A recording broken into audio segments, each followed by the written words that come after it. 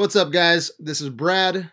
This week I nominated Raid Redemption for Pantheon consideration, and a conversation has started around the similarities between Raid and Dredd.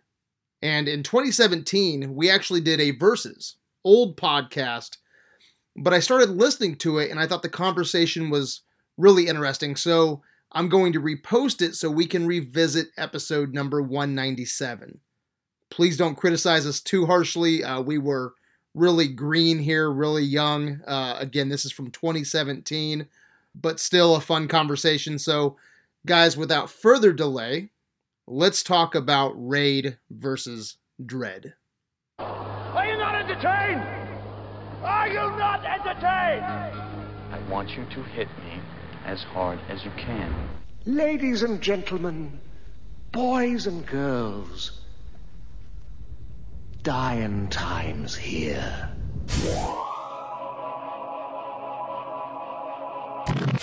What's up, Videolanders? I'm Brad. I'm Cousin Wayne. And I'm Josh. Welcome to Versus. Versus is AV's fight club of sorts where we pit two movies against each other and see who comes out the victor. Consider Versus the Thunderdome of movie watching where two movies enter and only one movie leaves. We use Versus to examine and discuss films we've needed to see or haven't seen in a while. We recognize a genre or director's achievements by forming a list of categories. The various category winners are awarded a golden idol, and the film with the most golden idols wins. This exercise has helped us understand filmmaking and change the way we watch movies. Tonight's Versus is a spiritual spinoff to our action marathon, episode 186. There was a lot of talk in that episode about the best action film of the 21st century. Raid comes up, Fury Road, John Wick, Kill Bill, Crank. So with that episode in mind, it has inspired us to talk about two action films that were released in 2012. Two movies released that were very similar in regards to plot and location. The Raid Redemption and Dredd. Dredd is based on the comic book character Judge Dredd and considered a new cult classic. And Raid is an Indonesian martial arts film and considered in many circles to be one of the best action films of the 21st century. Cousin Wayne, how do these two films stack up against each other? Well, Raid Redemption was released here in the U.S. March 2012. Rotten Tomatoes score of 85%. IMDb score of 7.6. Directed by Gareth Evans. And Dredd, Rotten Tomatoes scores 78%. IMDb 7.1. And was released in September of 2012 and was directed by Pete Travis. Pete Travis. What else has he done? You don't fucking know? No, I don't. I got trivia about the fucking movies we're reviewing here. About Pete Travis. Huh? Nope. Fuck Pete. All right, well, let's look at some of the scenes that are very similar. Some people always say, man, why are you versing those two movies? I don't think that's the case here. I think it's pretty evident why we are versing these. Well, to most people, but, you know, one person on the poll. You know. We'll break down the poll for sure at the end. So let's look at some of the scenes that are very similar to each other. Both are law enforcement siege movies and take place in a high-rise. In the Raid Redemption, the drug lord Tama goes on a PA system and raises an army against the SWAT team. All right, and Judge Dredd, or Dredd, I should say, the drug lord Mama. Nice. Mama and Tama. Do you see the similarities there? Tama and Mama. Okay? Wow. So, pretty good verses so far. There's a couple. So Mama goes on the PA system and raises an army against the judges. In the Raid Redemption, the stakes are raised when a bunch of gangsters with AK-47s, fire across a light well into a SWAT-occupied floor.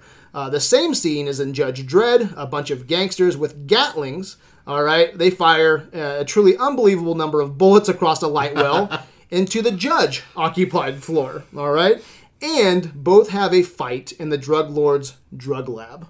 All right, those are just a few. Are there any other similarities that I might have missed?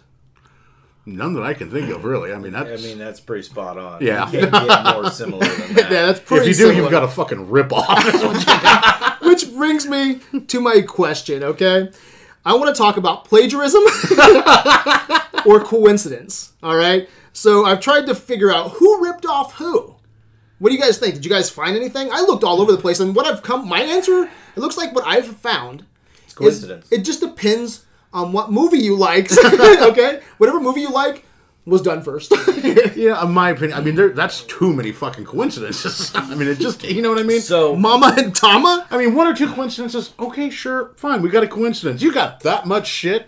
You know, just because a movie was made in Indonesia, we're going to rip that fucking show. Oh, God, it got a U.S. release. I mean, you know? let's also look at the fact... Fucking put it out there. Let's look at the fact that we're talking about law enforcement going after bad guys. What do bad guys do?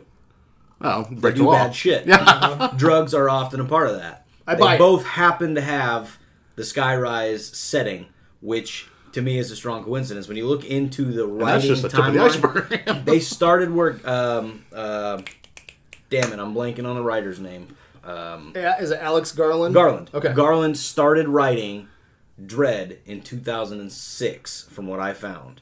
He started to really heavily work on it by 2008. But then that's a whole other question right there, because when you look at concept design, Exactly. what was that story like in 2006? Well, I and bet it was in fucking covered space. that. They covered that because he was trying to directly adapt storylines out of the Dredd comic. And he kept trying this and trying that, and it said that he went through several iterations of this and couldn't find what worked for him. Especially and with a he $50 million eventually budget. decided to dial it down. But it sounds like that stuff, they started concept designing and all that stuff for the special effects, the city layout, and all that stuff in 2009, 2 years before the production stuff started happening on the Raid. But you know what, though? Very interesting story. Same story, okay? So I guess that plot leaked in 2010 for Dredd. So I did some research, and what I've come up with is the director for Raid, he had a previous Indonesian film in 2009, and he wanted a follow-up, okay? So Raid 2. Okay, was going to be his follow-up, all right? But he wanted a prison scene. Yeah, exactly. Yeah. So he wanted a prison scene, and the movie just got too big. Well, yeah, he didn't have the funds for it. He didn't have the funds, so he did the same thing. What was cheap? Okay, so that was in 2009, same time as, I think 2010 was when the plot leaked. You say that their plot was starting to be written out, what, 2006? 2006 was when work started on Dredd. Trying to pull things from comics. At that point, it was all comic storylines adaptations. 2009 is when they tried to go simple because they couldn't afford probably what was on the Dredd page. What can you I think afford with $50 2008 million? is when that started happening, and it started getting concept work ready around 2009. I believe they were even starting some of the special effects staging and all that stuff in 2009. Yeah, and so same thing with this, where it just got too expensive for the movie they wanted to make, and they wanted to try to make something simpler, smaller, and that's how they started outlining Raid, and that was in 2009. You know, so I am a strong believer that this is a coincidence type situation. I would believe you with the high rise and certain things, but man, the other things are what get me. Tama and Mama and drug lords and fights in drug lords' drug rooms, and both have PA systems calling to take out the bad guys. I mean, there's a lot of similarities there, but I couldn't find anything that said I couldn't find anything concrete other than coincidence. So, and I firmly believe that's what it is. It's coincidence. And we got two, in my opinion, great movies out of it. Yeah. So I'm willing to accept that. All right, so let's see. Let's get into both released in 2012. Yeah, Raid was the first one out, but that doesn't mean much. It was $1 million budget off of a $50 million budget for Dredd. It looked like a $50 budget. It just sure did. So $1 million versus 50, but one thing we know that means is longer production time. You know, so I know that's the reason Dredd came out. And when did Dredd come out? Dredd came out in September. Yes. It came out September. after. It came out, which makes sense. You have $1 million yeah. film with no special effects. With Raid was March 2012, and Dredd was September 2012. Yep. All right, so let's get into our first award, our first Golden Idol, Best Location. My best location goes to Dredd, Peachtrees. I mean, let's face it, the two main locations are the apartment complexes. So to me, which one was the more interesting one? And I went with Peachtrees. So you went high-rise versus high-rise? Yes. Okay. That's just how I saw. I mean, yeah, there was a few other locations in the films. The two There's main almost ones. no other way to do it. Exactly. So I thought, which one do I like more? And it was definitely Peachtrees. Okay. I had the same discussion with myself, which high-rise was better, and I eventually went with the high-rise in Raid, and I did that because it was natural. They were actually there on that location. I love the shit out of Peachtrees. I think it's a great location. I think it's a great design concept, the mega structures and all that. But a lot of it was special effects. It wasn't actually there. Whereas the Raid High Rise, I mean, if you're talking about location scouting, they had some good shit to construct their scenes with. That particular scene that you had mentioned with the illumination with the SWAT team on the lower level, they were waiting to see them. That is a beautiful shot. And the High Rise contributed to that shot coming to life. So I had to pick the Raid High Rise because it was real. Yeah. It was there in construction and design. And God, I wanted to give it to Peachtree's, but I had to give it to Raid. Right on. Yeah, I went the same thing, and I did High Rise versus High Rise. And when you look, I think there are some practical effects in Dredd, but the filming of that movie didn't do it any justice. You know, I think that some of the high contrast shots and the overdoing some of the CG, sometimes you couldn't even tell what was practical. And I think it took us away from there. I see a lot of CG platforms. I see a lot of hallways. But at the end of the day, I wanted something that was real, something that was practical, something that looked lived in. And that, at the end of the day... I think it looked lived in. See, I think they did a decent job. I think they did a decent job with Peachtree's. It says no muties and shit like that. Yeah, I think they did a decent job. Fleshed out the world, and I was going to look at the cities, okay? And when I looked at the city, I wanted to really break down this location. Didn't really show you much of any of the cities. Exactly, though. And this is one of my favorite idols, is the location. So I really wanted to break down the cities and make sure I wanted to go High Rise versus High Rise. And for Mega City 1, I felt like I didn't really learn anything from about Judge Dredd or the world. It was just kind of stock sci-fi for me, and that's too bad because I just came off of an anime marathon where I get to experience Neo Tokyo, Newport City, and Ghost in the Shell. I'm a huge Blade Runner fan. I get the LA setting. So in comparison, Mega City 1, the few minutes that we spent there, it'd be cool to explore maybe in a sequel where we get out of the building and we actually get to see Mega City, but what was there didn't do anything for me. What do you think?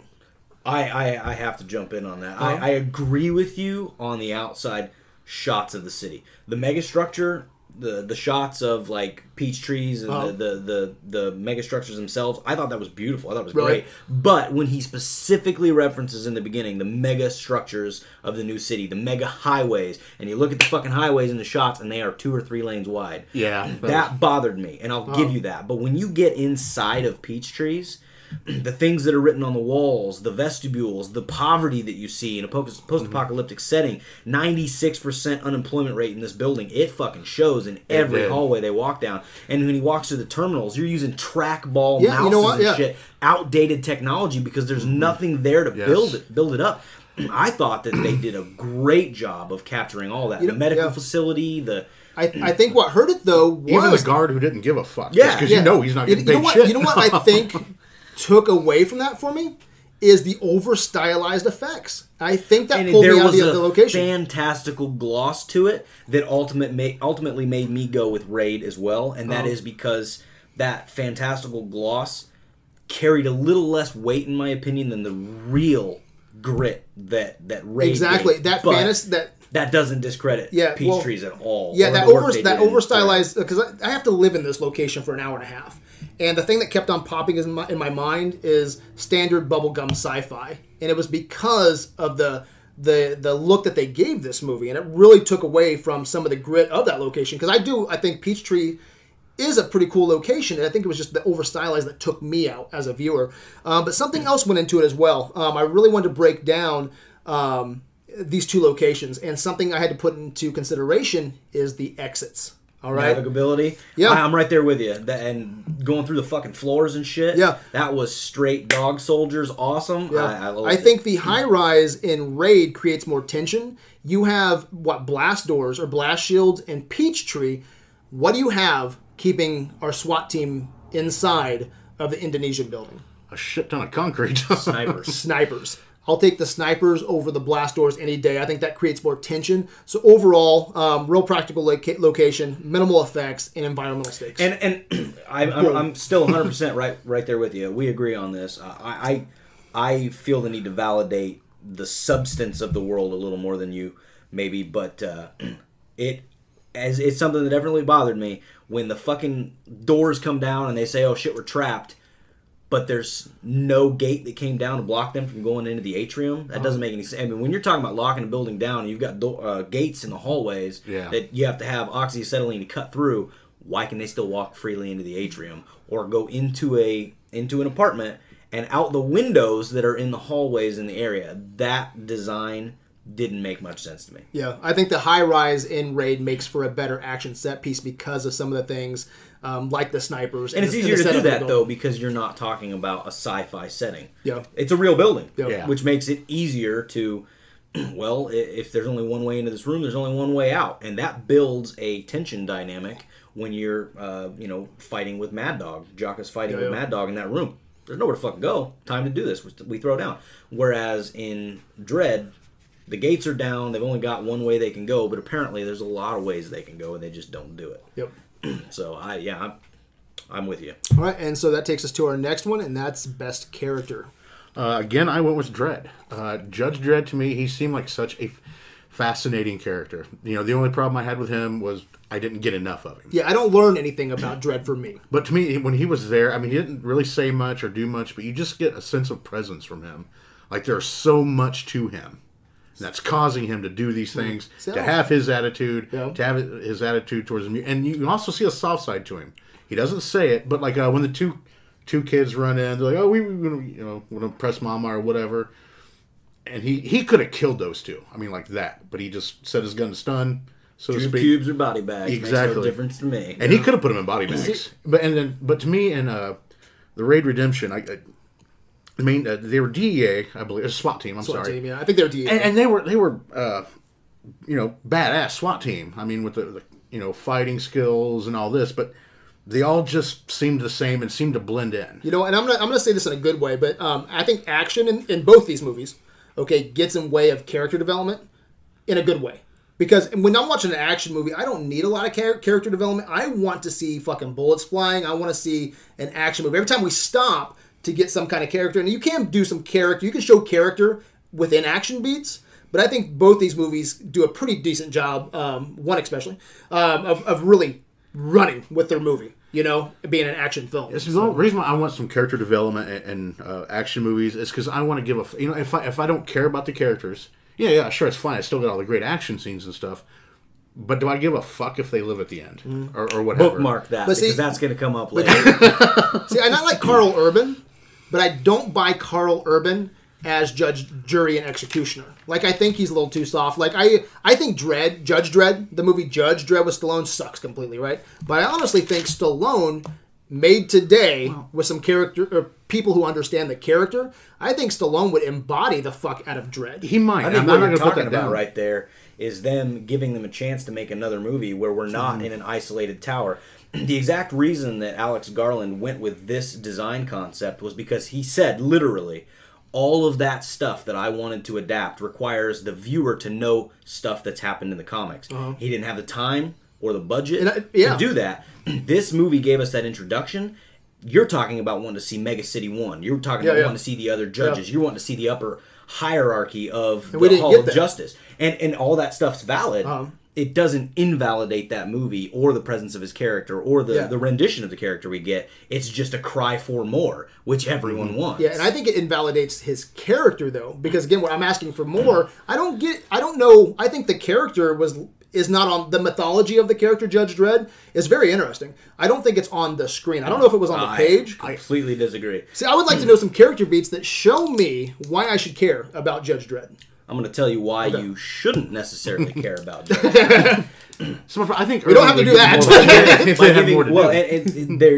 The reason that I also picked Dredd as best character, and the reason for that is because he is representative of a rigidity in the concept of justice that makes him fascinating. And that is the negotiation scene in the beginning. I think that there is character building stuff on there for him, but it's not really building, it's a reveal. There is no building to Dredd. He is who he is. From the inception of this film, from the very beginning, he is one way. Black, white.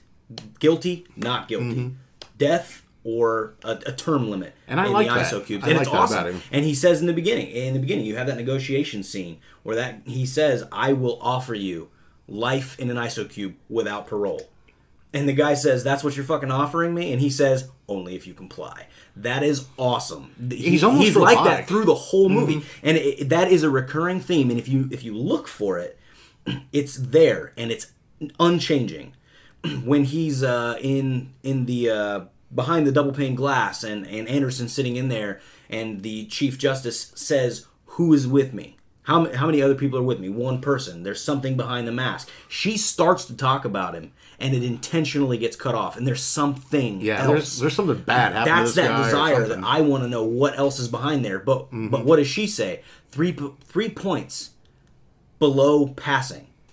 So she's a fail. Why is she in a uniform? Easy as that. His concepts are black and white. Pass, fail. Do you think Carl Urban was the best for Dredd? Oh, I can't definitively say. I mean, do you like Carl Urban? I think a lot? he's fantastic. See, Yeah, I like want to see Carl him do Urban. more. That's the problem. I think was the script didn't allow him to do enough.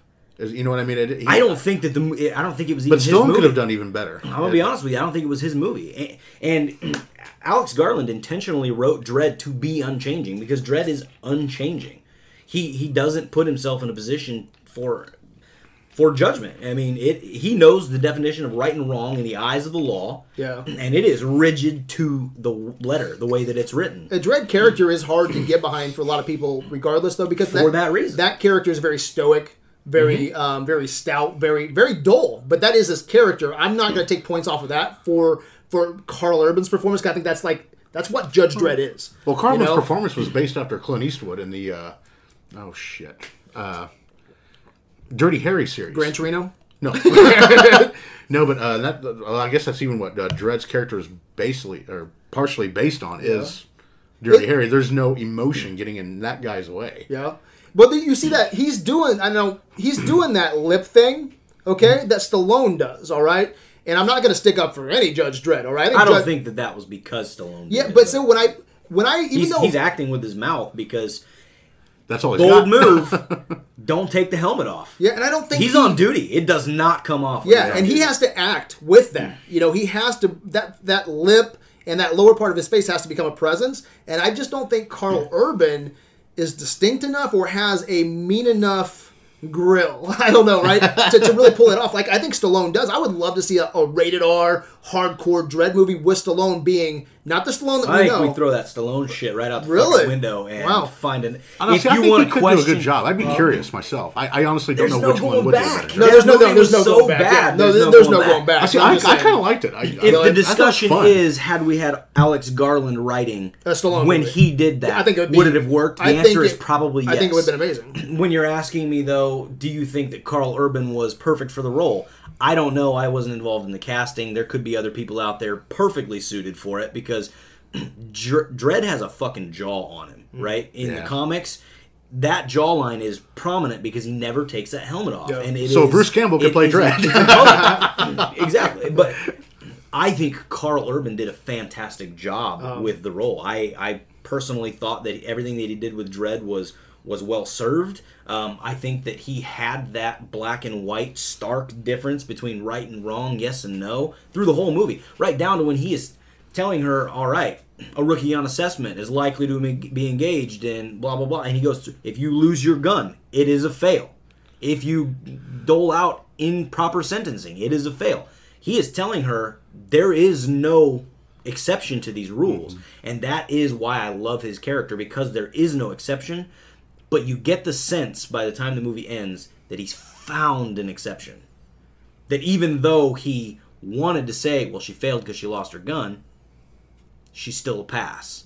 Did he do that because it was what the Chief Justice expected of him? Or did he do it because he came to terms with failure still being a success? I firmly believe that he saw in her something good for the Department of Justice. And Dredd doesn't change a lot throughout the movie. You're right about that. But I think that it offers way more than... I don't know. Yeah, I was disappointed, quite frankly. Even when I was really looking forward to that moment where he goes, "I am the law," and when it did get there, I could not give a shit less. I was not. Yeah, it wasn't nearly as emotional as it could have. Yeah, and that's like his line. You know, that's As his compared line. to Stallone doing yeah. it. No, I'm just And saying I don't was think looking that's forward even to a valid comparison. Yeah, I'm not even going to compare it to that. I mean, that's the only thing I really can. I know that's his line. I just Yeah. know it's his line, and I was expecting. Oh, I can't wait for him to say, "I am the law." When Stallone did it, I felt like that was a petulant child. No, I am the law. And make no mistake, I'm Whereas in not going this to one, stick up. it's a statement. I won't stick up for Judge Dredd at all. I think that's dumpster fire. I do think there's some good things if we would have had a good director and a good screenwriter. You guys are making me want to rewatch it. I mean, it's been a while, but I need to get on Maybe that. we'll I do- did. maybe- You don't need to. Maybe we'll do a Judge Dredd versus Dredd. All right, so my best character. Have you ever looked back at like 80s and 90s movies and you're like, All the fucking well, time. you look at the henchman back in the day. Like, who was the henchman that was always in Bloodsport or Van Damme movies? He was in Double Impact. Bolo. Yeah, You know, yeah. the big dude. You always look at back at some of the Chuck Norris movies and they use the same henchman. And I don't get to celebrate henchmen, okay? And I was looking at my best character here, and this is probably the first time that a henchman gets my favorite character. And I went with Mad Dog, the unstoppable killer, the drug lord's right-hand man. There's...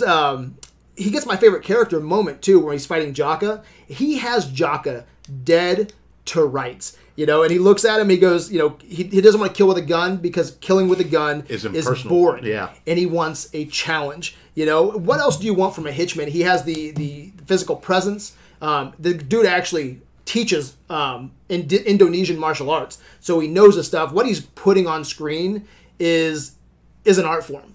It's beautiful. Like, this guy is really doing this. I just love for a henchman that he actually has rules. He's just not some guy coming in and, you know, just killing and, oh, I can't wait to kill that guy. At the end of this, I couldn't wait for Rama to have his one-on-one match, you know, with Mad Dog. So I'm celebrating Which the he henchman. didn't get. Well, he did with his brother. His brother, Rama, and his brother took on Mad Dog at That's the end. not a one-on-one. Yeah, but I It know is what a I'm freeway. saying. I felt robbed of. When I first watched this, I wanted that fight, you know. But then I love that fight at the end. Mad Dog, Rama, and his brother. But when I was watching this for the first time, not knowing that scene was going to exist, I just knew that Rama was the hero or the hero type, and I was like, I can't wait for Rama and Mad Dog to square off, you know. And I just love Mad Dog. I think he's a great, fun, just interesting character for an action movie. You know, it's not something like he's going to win an Academy Award for, but for an action movie, a henchman is so important. Like, when you go fucking watch Bloodsport, when you go watch Double Impact, when you watch Chuck Norris movies, that henchman is fun, it adds flavor, and you need that. And I think this is one of the best henchmen. Man, I can't even tell you the last henchman that I really enjoyed on screen. Mad Dog is up there. People responded so well to Mad Dog that there's fucking memes going around with him on it for Henchmen. And him and Rama, people responded so well to this movie, they fucking cast them in Star Wars as the Kanji Clan. You know, so it's Kanji Club. So I don't know. I just want to celebrate Mad Dog. I thought he was badass and really brought some energy and kick ass to I'll it. get on to him later in one of my later ones, but I'm with you on that. All right, so that takes us to Best Screen Duo. Best screen duo, I gave to Raid, Rama and Andy. Those two together were just fucking phenomenal. And we were talking about character development just a little bit ago. When I saw those two together, I mean, they just did it so well. They were so believable that they were brothers. The way they talked, the way they fought, it was like they had been brought up together, and time did not stop that bond at all. It was when they got together that I gave a shit that these people are going to make it through. Oh, cool. You know, and to see them together, they go off of each other. And it literally is, I mean, it's so believable that they're brothers. I had to look it up afterwards. To see if they weren't? Exactly. And it's kind of surprised me that they weren't. So easily and by far, they were the best duo. Okay. I went with Dredd and Anderson. Rama and Andy, that's true. All of that's true, but they were barely You went with on screen with the together. psychic? Yeah, absolutely. See, she didn't do shit Oh, for me. she She did like was 2 so or 3 neat horrible. things. She was so horrible, man. She was good for about 15 minutes out of that. For Oh my me. god, I After can't wait to that- get into what the fuck's with her. But I'm not gonna steal your line. So why? No, what's your no, best one? I think that she's the one that had character development. She's the one that went into it timid with a mission and a purpose, and she had the growth. And Dredd was stoic and stayed the same, and she pivoted around him, and I thought it was a terrific dynamic between the two of them.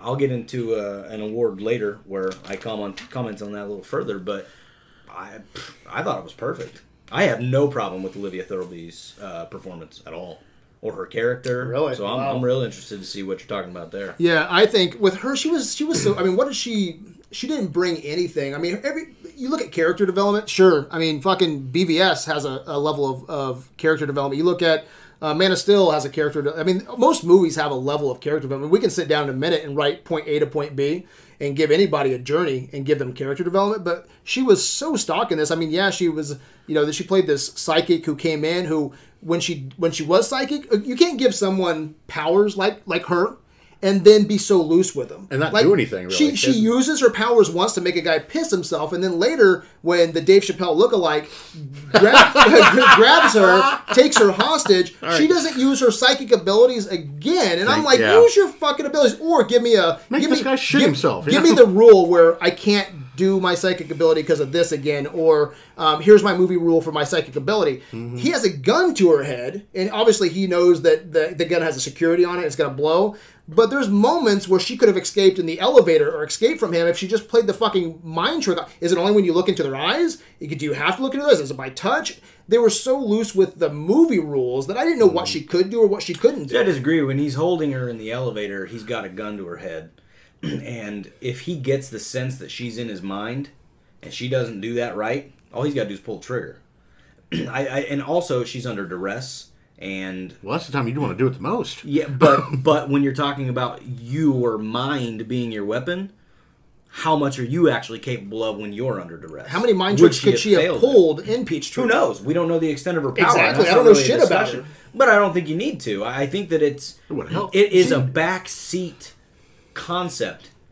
She's there on assessment because she's a powerful psychic and they want to see what she can do. And she is not abusing that power, in my opinion. Okay. She couldn't come off more B or uninteresting for me. I was not attached to her. I could give two shits about her. See, you feel the same? I did. I have to go ahead and comment on one of my awards for later. Then there are two moments in the film that I found completely believable, and I felt the transition of the character. And that's when they first walk up to the drug den, and he looks at her and he says, "Are you ready? You don't look ready." I feel like she did not look ready. She didn't feel ready. The whole thing, and you could see her discomfort visually on screen. And then he asks her, I was wondering how long it was going to take you to realize you forgot your helmet. Well, it interferes with my abilities. I think a bullet might interfere more. Later, after they've been through the shit, she got captured. They both break free. He says to her, "Are you ready?" And she says, "Yeah." He says, "You look ready." I felt that character development in that moment. I didn't know that I had gone on that journey with them, but I legitimately felt that transition from that earlier moment to the later one. So I went with those two as a duo because I felt that transition. Right. And I agree with you that those two felt, it was a very natural moment. Exactly. But they were on screen for maybe 20 minutes together. I had an entire movie with. Well, you know what? I mean, that goes back to your Alien. When we did Alien and Aliens, your best duo, I believe, was what were their names? The characters that ran the engine together, which they're not on screen that much, but it's something you enjoyed and that you connected with. So I don't think it takes a lot of. You don't have to have a lot of screen time as long as you connect with them and they bring something special to that movie. For me, my best screen duo doesn't do that either. Like, it's a few minutes. I mean, it's kind of connected throughout the whole movie, but it's literally. Probably, we're talking about minutes, okay? Even though it's throughout the whole movie. Give you some background on this. Best screen duo this time. This is going to be a good fucking answer, isn't it? So, best screen duo, going back to the anime marathon, all right? I told my friend Ryan Smith, I was like, you know what? I like Kaneda and his bike. Okay, it was something that's the only thing I think of when I come off of Akira. Well, first thing I think of is you see the poster. He's walking to his bike. You see images. You even talked about when you were in here earlier that bike slide that he does, right? And I was like, man, I think I'm gonna go best duo, Kaneda and his bike. And he's like, oh, dude, if you do that, he goes, fuck you, man. You can't come up with something better than that. And I was already giving 13 golden idols, right, to Akira. So I was like, fuck. I still went Akira. And I think it's probably better for it's more in depth, but it's Kaneda and Tetsuo together. That was my duo. So this time I'm not going to go with any fucking peer pressure. Okay, this time I'm going to go with what I liked. Okay, and I thought this was a pretty harsh one anyway. There wasn't anything that I connected with really for duos in Raid. I could have probably went Jaka and Mad Dog, but again, that's just a really good fight. But my best screen duo I'm going to give to Dredd. Okay, and that is Dredd and his Lawgiver. All right, like I really like this voice-activated gun that has different kinds of ammunition, and you can't have a Lawgiver without a judge. Right? Am I right? Yeah. You're going to get your fucking head blown off. Only a judge can have a lawgiver. And I like the gun. I like that combo of a judge and his gun. You know? I thought it was pretty cool. So, that's mine. Well, that's great. Let's go on to the next one. I just thought of another moment that I need to throw out there, and that's when they're in the hallway and he looks at her. And it's a character development moment for them, because you realize that Dredd is very impersonal, and he says to her, if I don't come back, you might want to think about not being taken alive. You know, that's a really... He's obviously saying it for a good reason, but he's very impersonal about it. By the end of the movie, I feel like a lot of that's washed away. Because when she gets shot, when they're walking up there in Mama's room, you see the look on his face. He's fucking pissed that his partner just got shot. And there's just a lot of little plugs like that I thought were terrific. See, the one point I want to argue on that, I'll go ahead and give one of my runner-up for What the Fuck awards. Dredd, That's fucking great. Yeah. That is at the end of that, Well, thank right? you, because Wayne laughed at it. I'm feeling better now. You know, even though he said, well, she passed, she just handed her badge in and walked away, and he fucking let her. You know, to me, he couldn't give two shits less whether this bitch makes the police department or not. I have to disagree completely. That's Well, you passed, but you walked off, That's dumbass. conflict, You know? because he just went through some serious shit with her, but she still failed. And now he has to question his belief that a fail is a fail, no matter how you spin it. Yeah, One but he point said off it is pretty still quick a when fail. she asked him. It was a pass or fail. Pass. You know, I mean, he didn't really think about it. You know what, too, and I'll probably get into this a little bit more later. Not much, but I think this is a If you good could have opportunity. seen into his eyes, you'd think differently. You know, there's Probably not. There's a few comparisons you can just make that just on the aesthetic. You know, a male and a female law enforcement. He has a larger suit on. You know, he has gear on. There's moments when I thought back to RoboCop. Okay, and I honestly think that instead of this becoming so bubblegum sci-fi, I think they missed a huge opportunity to really, with this dystopian world they lived in, I would have loved for this to pay homage to RoboCop. I can't remember the last time a movie paid respect to that. You always see movies paying respect to other genre movies. Man, when was the last time we had a good social commentary, a fun social commentary? Paul Verhoeven's the last guy who really nailed it with Starship Troopers, Total Recall, RoboCop. I need another Paul Verhoeven director. I think a Paul Verhoeven or someone like him coming in and Doesn't giving... Dredd predate RoboCop, though? I have no The idea. story on that one. started in the 70s. But that's what I'm saying. I Oh, mean, really? I think Then, yeah, probably, I think it's a missed opportunity to do something fresh and exciting with it, because even though it started in the 70s, you can't tell off of page to screen. I mean, yeah, they get the bike right. I think they get the lawgiver right. They get what they needed right in appearance. But for just a simple story, they could have done a lot with that. I think they could have really pushed this forward, or I think it would have been a good progressive thing to do to put some fun social satire in there. I think this would have just gone up a level. Instead, there's not. There's You don't think that there's no. social satire? I mean, okay, go watch You're Total talking Recall, about- Starship Troopers, and RoboCop, and then come back and say there's social That's satire more here. pointed. This is... You're looking at societal decay. You're looking at... What dystopian future doesn't do that, though? You fucking watch Well, District I mean- 9 or Dawn of the Dead, and you get fucking social commentary. I want some fun commentary, something to give me to chew on. That's what I was missing from Dredd, a lot. I just thought it was your standard sci-fi. Yeah, Paul Verhoeven does put a lot more personality into movies. Personality. I felt like Dredd was missing a lot of personality. It just seemed like that late-night movie if you have some pizza and a beer and you want to watch after working third shift. You know, that's the feel I got. See, I pull a lot from Dredd's character because of his just steadfastness to the law, and I don't think that functions. I don't think that that's a valid way to do things, because rules change, everything shifts. He refuses to change. If a law changes, it's not because of Dredd.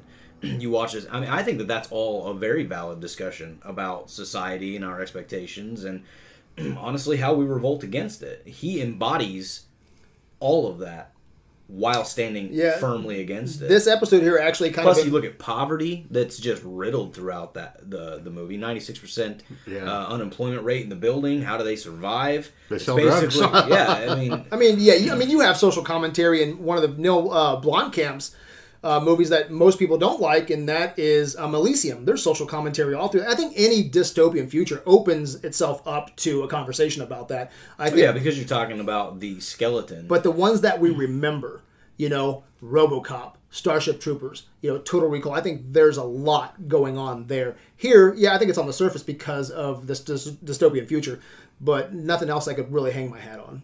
So that was me. What about, that takes us to best villain. Everything you said about Mad Dog, I apply that to my best villain award cool. in Raid Redemption. That guy, to put it simply, what is a great villain? Evil and a bad motherfucker. Okay? And Mad Dog he goes above and beyond the requirements that I have for that. Just that sense of, even he wants to kill by hand. By hand. He can blow his brains off from across the room, no sweat, no mess. Easy done. He has them dead to rights in the he fucking does, hallway. but he wants to feel that shit. You can tell he's got something. Pulling triggers like ordering takeout. Yeah. Bingo. Yeah. And he wants to feel this man die with his hands. He even takes his sweet time snapping his neck because he just gets off on this. He wants that challenge, and killing shouldn't be easy. It shouldn't be like takeout, It should be personal. And he gets into that moment. And the way he fights, like we said, he was a martial arts instructor. And you can fucking tell. Oh, yeah, he's got moves. This guy is top notch. And just honestly, and most importantly, though, he has a villain look. Like he does. He will be remembered for people who watch these movies, like Raid. Some young kid will watch this in 20 years being like, man, I wish this guy was in more martial arts flicks. Yeah. He should be in the Rock movies and Vin Diesel movies, just as the bad guy in the background, like you had Bolo for Van Damme. I think that's his name. I could be completely missing it, but Bolo, the big dude in Bloodsport and Double Impact. If I was going to fight this guy, and I didn't know anything about him, just looking at him, I'd be like, I am fucked here. You know what I mean? And he's a small guy. He is, with but a he just physical has that presence. look. Yeah, he is. And just that look, like, I'm going to rip your heart out and shove it up your ass before you even know what happened. And he had such a presence. Fans called him back. I don't think it worked in Raid 2. I don't know if you guys have watched Raid 2. I want to. I think Raid blows Raid 2 out of the water. Raid 2 is something I'll watch if I have time, But they bring him back in Raid 2 as a different character, which is kind of confusing and kind of weird, yeah. They did that shit in the 80s, Yeah, exactly. So it's a fun action thing to do, but he doesn't do anything like he did in Raid. But, there was such an outpouring of love for Mad Dog that they like, fuck it, we got to bring him back even though he's fucking dead in Raid. He said he's evil as fuck and he's a bad motherfucker. Yeah, he's a fan favorite. Just fantastic villain, I thought. Yeah, it's fun. Is that your vote as well? No, I went with someone different. Okay. There were only 3 real choices that I could discern, and that is Tama, Mama, and Mad Dog. Right? Say Tama, Mama. Coincidences? Plagiarism or coincidence? I don't know. And Astro-fucking-nomical. I agree a lot with what you said about Mad Dog, but I also felt like Mad Dog was a really just standard henchman character. I mean, he was angry. He had standard visceral. Yeah, I do. He was above it. I do. There's a difference between standard and gold standard. No, who do you want for your henchman? You know what I'm saying? What do you want him to look like? What do you want him to look like, Josh? Who's asked you want him to kick? So here's my real what it comes down to with Raid is it is a great choreographed martial arts movie. There's not a fucking lot else going on in this movie. And that's what I want. I want a fucking action movie from beginning to end. Completely disagree. What do you want from an action? I think that's a valid point, though. What do you want we from an sit action here, we movie? talk about the character building that takes place in John McClane, him not having shoes and what that does to him. You see his degradation, the deterioration, his need to fight to save his wife. You have a lot of stuff there to latch onto, but that does not make it a bad action movie because there's substance and depth of the character. True. So it really comes down to what you're wanting out of it, and I got a fucking hell of a ride watching all that martial arts stuff, but as I'm sitting there watching Mad Dog fight these 2 guys, I'm faced with the same problem I run into with every choreographed martial arts movie, and that is, why the fuck don't you guys just both regroup on the other side of the room and rush that motherfucker at the same time? Instead of getting hit, bumped into a corner, camera now looks at these 2 guys fighting, and then he gets knocked out, the other guy's, now he's ready to go, and we just do this back and forth thing that justifies one guy fighting against 2, and that really got under my skin. I saw a bunch of punches that were thrown and kicks that didn't fully make contact, and it didn't land home with me. So Mad Dog deteriorated for me for that reason. And when I looked at Tama, the guy had the really awesome scene where he says, "Show me your hands." Yeah. That was fucking awesome. And he said, "You really did waste my fucking time." And that was a great moment, but I got that one moment out of him. And I went with Mama because... I know. I knew that was going to be ill-received. Yeah. I went with Mama because not necessarily what was displayed on screen, but the history, the legacy of her. She was an ex-prostitute. She feminized the guy with her teeth and took over his enterprise. I get the sense of what she was able to do by destroying the other clans that were present in Peachtree's, taking it over. We don't get a judge up in here very often. And she says we were due for a bust. I get the feel that she's been through the business, and I got the business side of it. Tama was just renting out rooms to people, and he's basically hanging out. I assume he's a big deal drug lord. People are afraid of him. But what's he doing? What's he really doing? There's a drug lab in there, but you don't see him do anything. Him, personally. She fucking tells him to skin guys and throw them over the side, which I thought was awesome.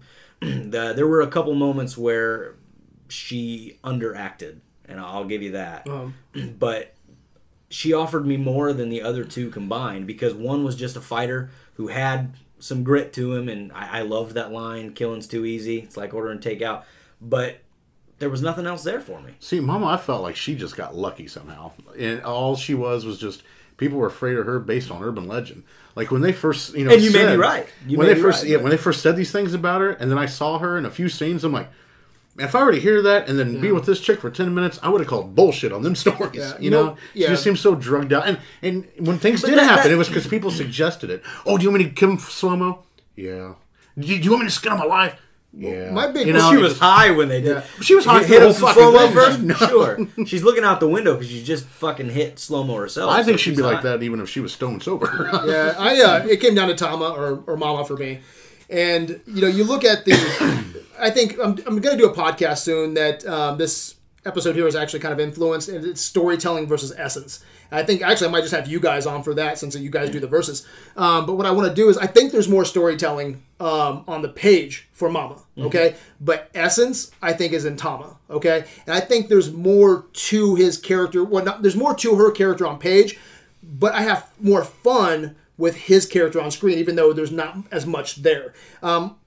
At the beginning, they set up both scenes to show you how badass these villains are, right? She has some people skinned alive, throws them off the edge in slow-mo, right? Mm-hmm. She doesn't even do that shit herself. She doesn't throw them over the edge. She gets some people to do her fucking dirty work. Fucking Tama comes in, shoots fucking 4 guys in the head in this movie. Puts the gun on the shoulder, okay? I'll be right back. Yeah, I'll be right back. Goes and gets a fucking hammer, okay? This guy is capable of anything, At the end of the movie, I didn't get to see much, but I was not impressed with Mama at all. Everything she was word of mouth. Yeah, if this scene at least set up like this guy could do anything. When it comes to what is her name, Lena Headey, is that what her name is? Yeah. Lena Headey, it's very. Lena Headey is good in Game of Thrones. Yeah, exactly. She is a one-trick pony. I love her in Game of Thrones. She found her one role. I don't know if I'm, hey, I've been tricked before.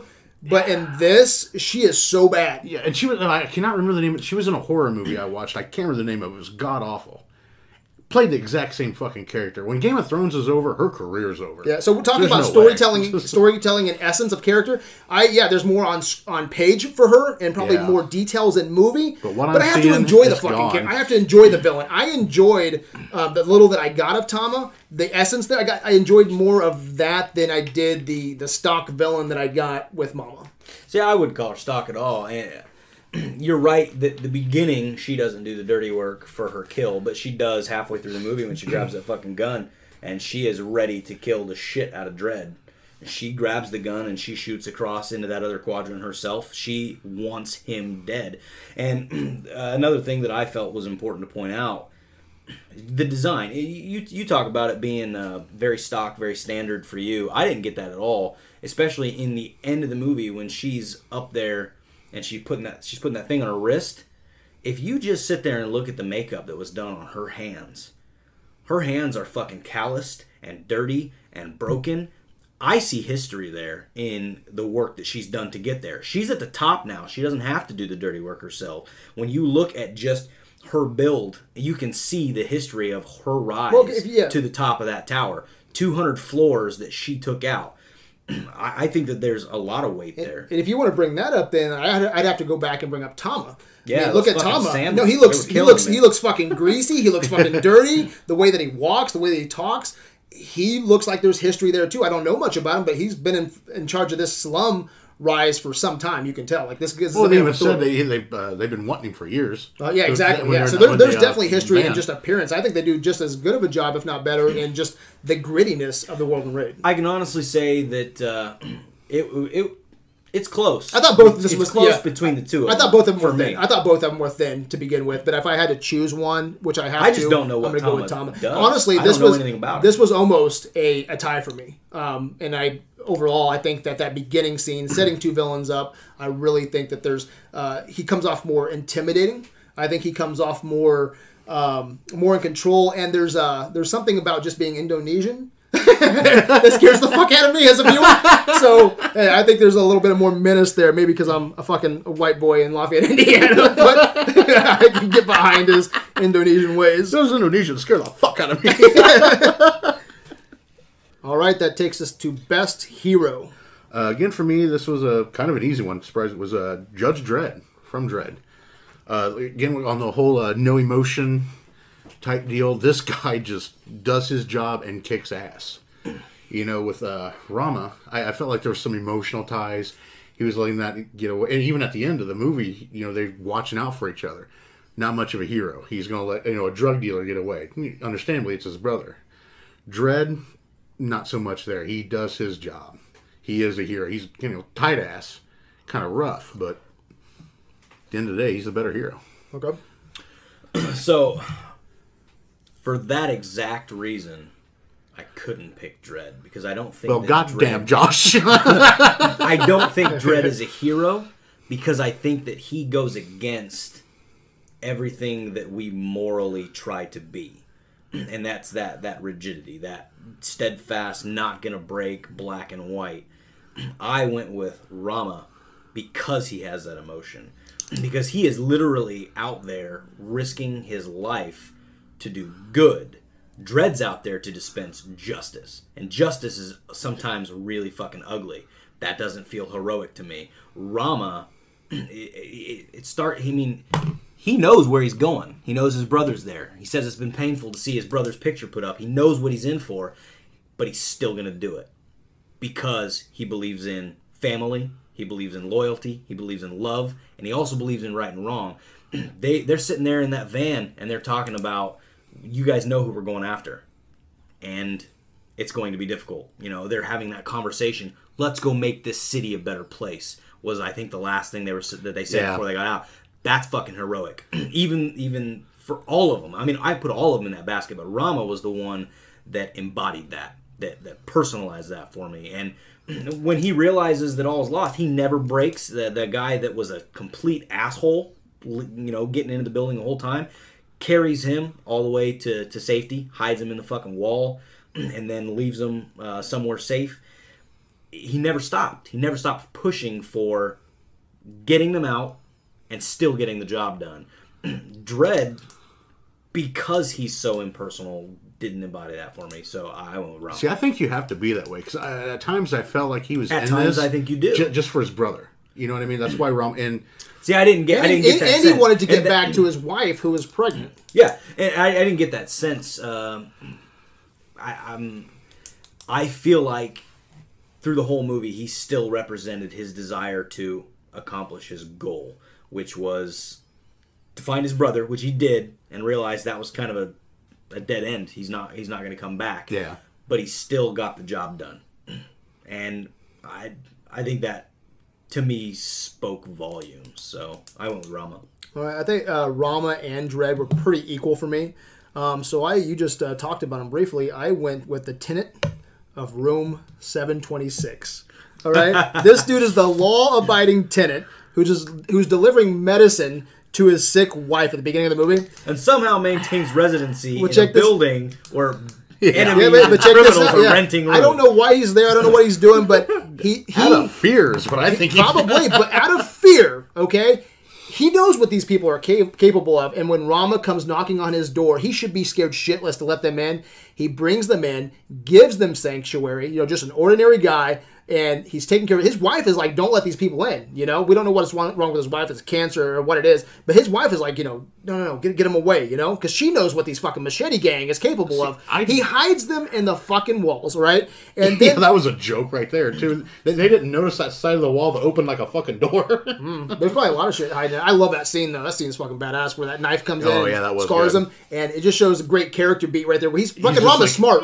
He grabs that, takes the blood off that blade because he knows it's going to drip on the floor. It's great. But anyway, this tenant, scared for his life, right, gives them sanctuary, and by doing that, okay, ultimately takes down fucking Mad Dog and Tama at the end of the movie, because if it wasn't for him, our heroes would be dead in the fucking hallway, you know, and it ultimately brings probably justice, hopefully, to this high-rise. So I think with the tenet of 726, becoming that hero really gave our heroes a chance. So that's where I went. What does that take us? Best kill. Best kill. This should be good. I suspect we all have the same answer. Oh, maybe not. This was because there was, I'm not going to say which movie I liked best by any means, but both movies had some excellent fucking kills in them. They did. Yeah, they did. And in the end, I just went with the mega kill, the minigun massacre in Peach Trees. Really? I mean, just not giving a trying to kill the two judges, but just wiping everybody out, blowing holes through shit.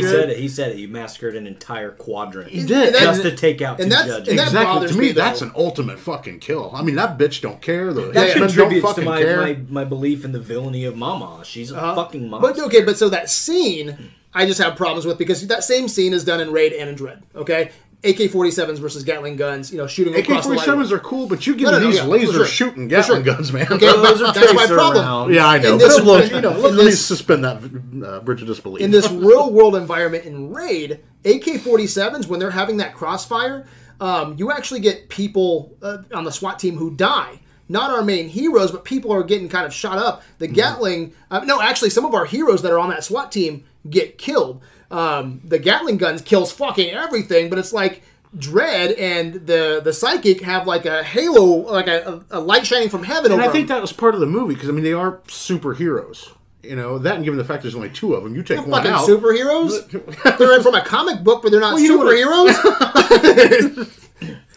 I'm sorry, comic book heroes. My fucking bad. Dredd was it was like that scene from Pulp Fiction. Where he's not gonna the bullets just go around in the wall, and he's like, man, I'm touched by God, pretty much. It's like Dredd has a blessing over his life because he did not get hit. Well, he's not gonna die. I could have told you that from the fucking beginning of that movie. He is a comic book icon. Yeah. So I had to go with that minigun massacre. It was just, well, it says it all. A minigun massacre. It was just fucking awesome and brutal. I loved it. There was only one answer here. I thought about it so briefly. Well, and I knew the answer. And then I was like, well, wait a minute.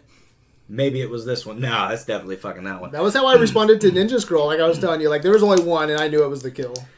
I'm going to give you my runner-up first, because I thought it was fucking bitching. I just loved the practical way that it came together. And that was those guys getting skinned and thrown over the balcony in the atrium. When they fucking hit the ground, I felt the plop. That was a good effect, you too. Saw the backs of them just flatten and spread out. Mm-hmm. And then later when they pulled that sheet back, you saw the guy's fucking brains just all over. You get the sense of the impact as it sprays off. And they were in slow-mo, right? Yeah, they were in slow-mo on the way down. From their perspective, that's pretty brutal. That was an excellent That'd be my runner-up as well. But the best kill in all of these was a holy shit moment for me.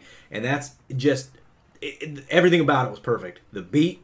The sound, everything. When Rama's fighting that fucking guy, grabs him and jumps back into the door frame, right through the throat. That was beautiful. That was a runner-up for me. That's the only way to go. That's one of my favorite kills of all time. Because he stops, and when it happens, it's like a pause in the fight. You got this long chain of just unbelievable combat, martial arts action, and then he hits the ground, and it's just this moment where he's like, taking it all in. It's beautiful. This guy's not moving. That was good. Back up, regroup. But again, it shows... It's my favorite kill, too. Out of all the kills, there's nothing for me. I mean, this won my favorite kill out of the entire fucking action marathon, okay?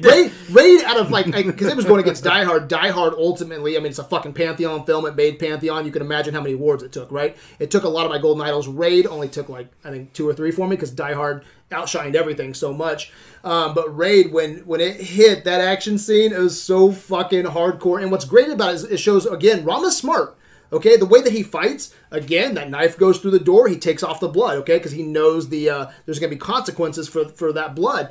In this, let's go back to the setup. He's fighting just another gang member, right? Throws him through the door. All right, that causes the splinter in the door frame, okay? And then he goes back starting to fight the other one. He knows that the door is broken, okay? Because then he grabs the I'm gang. going to disagree with he you. He grabs the... No, it's so strategic. And, I'm going to get later into this, Indonesian fighting is about strategic blows and making sure you know your environment. It's called Pekat Salat or something like that. But that's how Indonesians fight, okay? It's a method. And so he grabs the guy, he throws one guy through the door, grabs the other guy, takes him by the head, jumps backwards into the door frame, okay? Like, he knew there was a door there, obviously, to jump back, and he didn't jump into a hallway. He knew where he was going and slammed that dude's throat right through the fucking wood. It is so perfect. I'm going to say that the jump was strategic, but I think that the kill on the door itself was unintentional, and I say that because the justification is that he paused. The movie paused for a moment for him to take in the fact that's how it worked out. It's possible it could have gone either way. Maybe he is that strategic, and if that's what you take away from the character, that's great. I honestly feel like he didn't intend to do that, and that's why the movie itself just... I'm with you on that. It's a beautiful kill. I'm right there with you. But look at go watch because I've seen Raid fucking 20 times. Go look at all this fighting. Like, there's that scene when he's nailing the guy in the face. He jumped down back the body, down here, grabs him by the face, and throws him through the wall. You know, like, there's so many strategic beats from. I mean, you look at Rama. Rama is so smart. Like, you look at Judge Dredd. I gave Dredd and his lawgiver, my best duo. And I'm not going to take anything away from the gun. I love the gun. But, when Dredd wants to make someone explode, he just says, fucking... IX. Yeah, and then he shoots the fucking... the bomb, right? Shoots his lawgiver. When Rama wants to fucking create an explosion, he takes an IED, he takes a fucking propane tank, he takes a fucking refrigerator, and he makes a goddamn bomb. Like, he's always thinking, And no, yeah, and I love that about the characters. Yeah, if he is, or if shortchanging that. If he is or if he isn't in this scene, who gives a shit? It's about what you take away from that moment. It's a fucking badass kill. Because you're right. The door was broken. He knew he could jump back through it. It does represent the awareness of his surroundings. The only thing that's in question in this moment is whether or not he knew that was coming, or if that was a surprise. Well, that worked out well. I feel like it was that worked out well, but also I don't really feel like he's a murderer. He's a defensive fighter. I don't know. But that comes down to Indonesian martial arts, which I'll get into later. But Indonesian martial arts is about vital blows. You don't got time to fuck around. You got to take your opponent, take him out as quick as you can, and move on to the next one, which he does multiple times. Well, yeah, he had to survive. I mean, they were just coming out left and fucking Well, I've always said that The Raid is like a survival horror movie. You replace the gang members with zombies or with fucking werewolves like you do in Dog Soldiers, and you got the same fucking thing. Like, you're there, you got to survive to get back to your wife, to your job, and Ramen will do anything to do that. It's survival horror 101.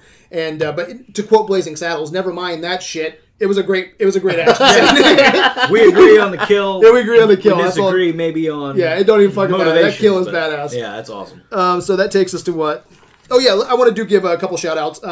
Mad Dog killing Jaka in that prolonged fight. I just like the idea behind that because it could have just went from action scene to action scene to action scene. But I love that small part there where it's after Machete Gang, everything's kind of gone to shit, and he has that gun. He's like, no, we're going to go into this quiet room and we're going to do this. I'm like, it's such a sweet moment in an action movie. And then I know you disagree, but I really like the Mad Dog three-way.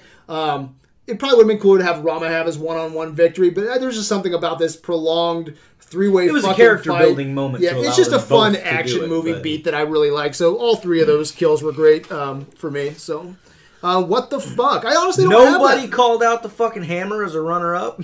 That was one of my. That's good shit. That was good. My runner-up was I'll be right back. My runner-up was the hold this for me. Yeah, my runner-up was the skinning people and throwing over the. See, I didn't like the slow-mo effect. I didn't either. It was such a gimmick. It was almost like I was watching some of those things from the Matrix, except just with glitter. You saw that glitter, and that just really turned me off for it. Yeah, it was the color over-stylized. palette bothered me as well, but I liked the effect of the slow-mo stuff. Really, it came off very cool. gimmicky because exactly. they really played it out in the beginning to give you a sense of it, but then there's this big dead spot where they just don't really go into it until the end when Dredd throws Mama out. And that's a fucking worthy runner-up as well because Dredd is a judge, and he sentences and executes people. And when he's fucking holding her up against the window, he's like, what kind of range do you think that thing has? Can it get through 100 floors of concrete? How about 200? Let's find out. It's fucking badass. How do you plea? You go through all the paces, and then he fucking just chucks her through that glass. It's awesome. But, I mean, the slow-mo stuff, I agree with you, is sometimes a bit painful. Yeah. So that takes us to what the fuck. If this is the first time listening, a what the fuck doesn't get any points. Sometimes it's something that you really like, what the fuck, it doesn't need to be in the movie, but sometimes it's behind the scenes. Sometimes it doesn't really hurt the movie, but you're just like, what the fuck happened there? It was just a weird scene or something that just made you go, what the fuck. It could have been, the door scene could have been a what the fuck, because I was like, what the fuck, that's awesome. It could be negative or positive, so we don't take points away. Most of the time it's fucking negative. But what do you think, man? There was a lot of what the fuck moments. But the biggest one for me, and I don't even know if maybe... I didn't have that many what the fuck. I only had like 3. Oh, God, I did. Did it really? I can't wait to hear some of them. Was, okay. Is this your main? Is this your main one? This is my main one. Okay. Raid Redemption and Tama. Mm-hmm.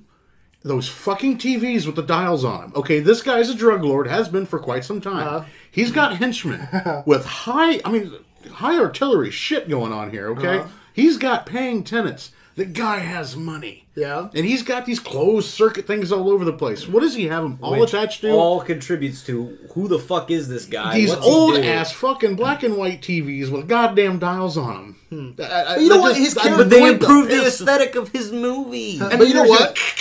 But even like he comes off like that though. He doesn't walk around with tuxes or anything. I wife beater and like fucking. I'm not expecting some 65-inch or just maybe even a whole fucking platform where you could see every little camera. All that dude gives a shit about his money coming in so he can save it and fucking. He is paranoid as fuck and wants to see shit. He is gonna have a little. I'm not gonna say. Oh, you're saying like security? Like, exactly. Okay, yeah. He's gonna have a little top notch on that. Not like this huge thing, but he's gonna have something better than TVs with fucking dials on them. So it just made you think, what the fuck? It did. It really did. We'll get to your runner-up in a second. What's your main one?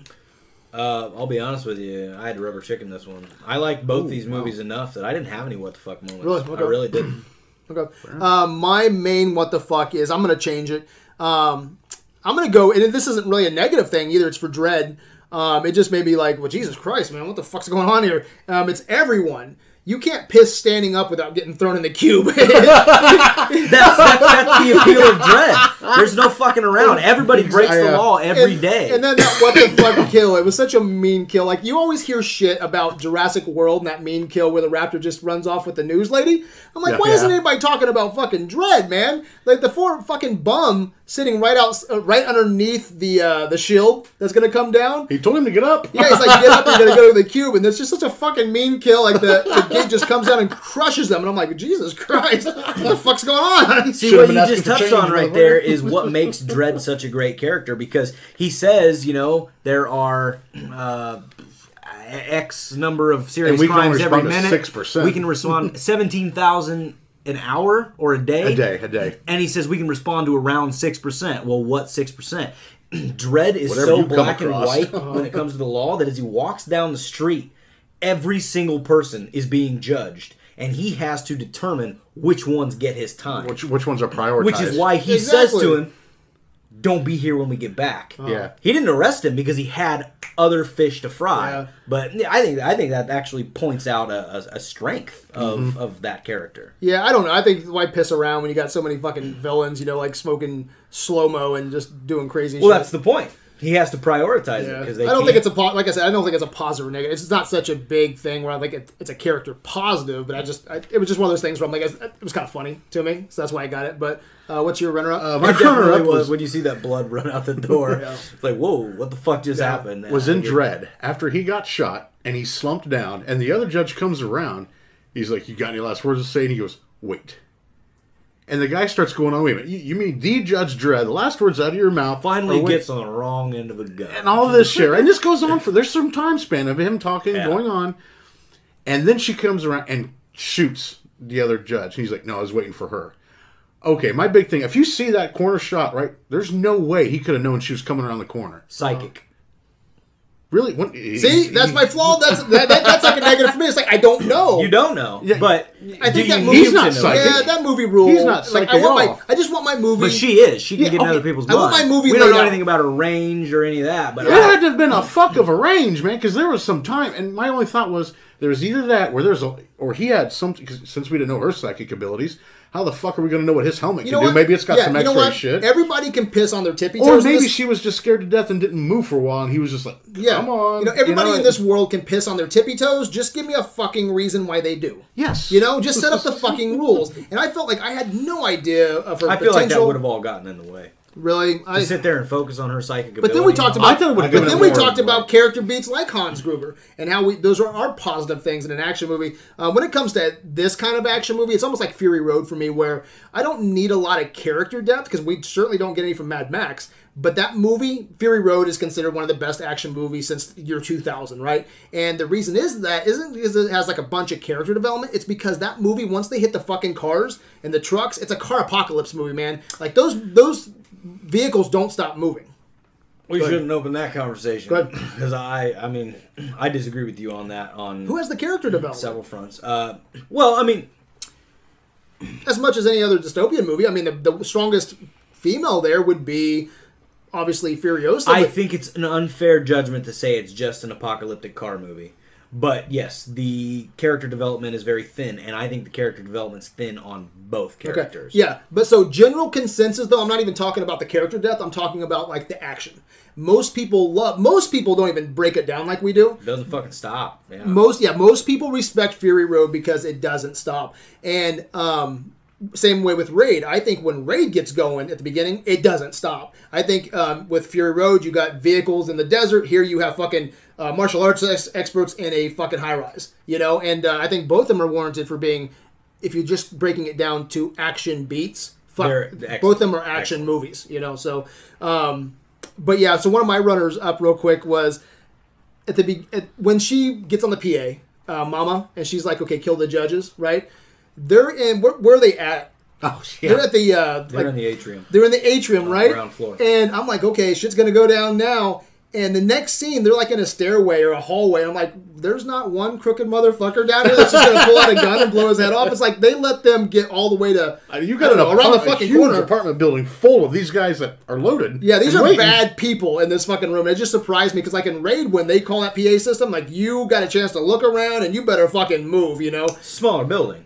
Yeah, but I mean, there's tons of people around the judges, and I'm like, there's not one person that's like, oh, fuck. Yeah, you're talking about ground floor. The people that are in there in Peachtrees may have simply been shopping. If you look at the ground floor of the atrium, it's mostly stores. So they may not even be people from the block. They may have just been in there, unfortunately, when the doors got closed. Maybe it was just a bad edit, because the next scene's like, they're in a stairway or something like that, or going past a stairwell. Yeah, they like, make the decision to go to level 25. Get him! And I'm like, there was no one to get him. Like, but that's another awesome moment. If we kill these guys, we'll get some free slow-mo? I personally find that to be a merit of the film, that they're standing there, and he says to her, you're on assessment, rookie, call it. This is still your show, and he says, she runs down the assessment of the tactical situation that they're in, and she says, gas grenades?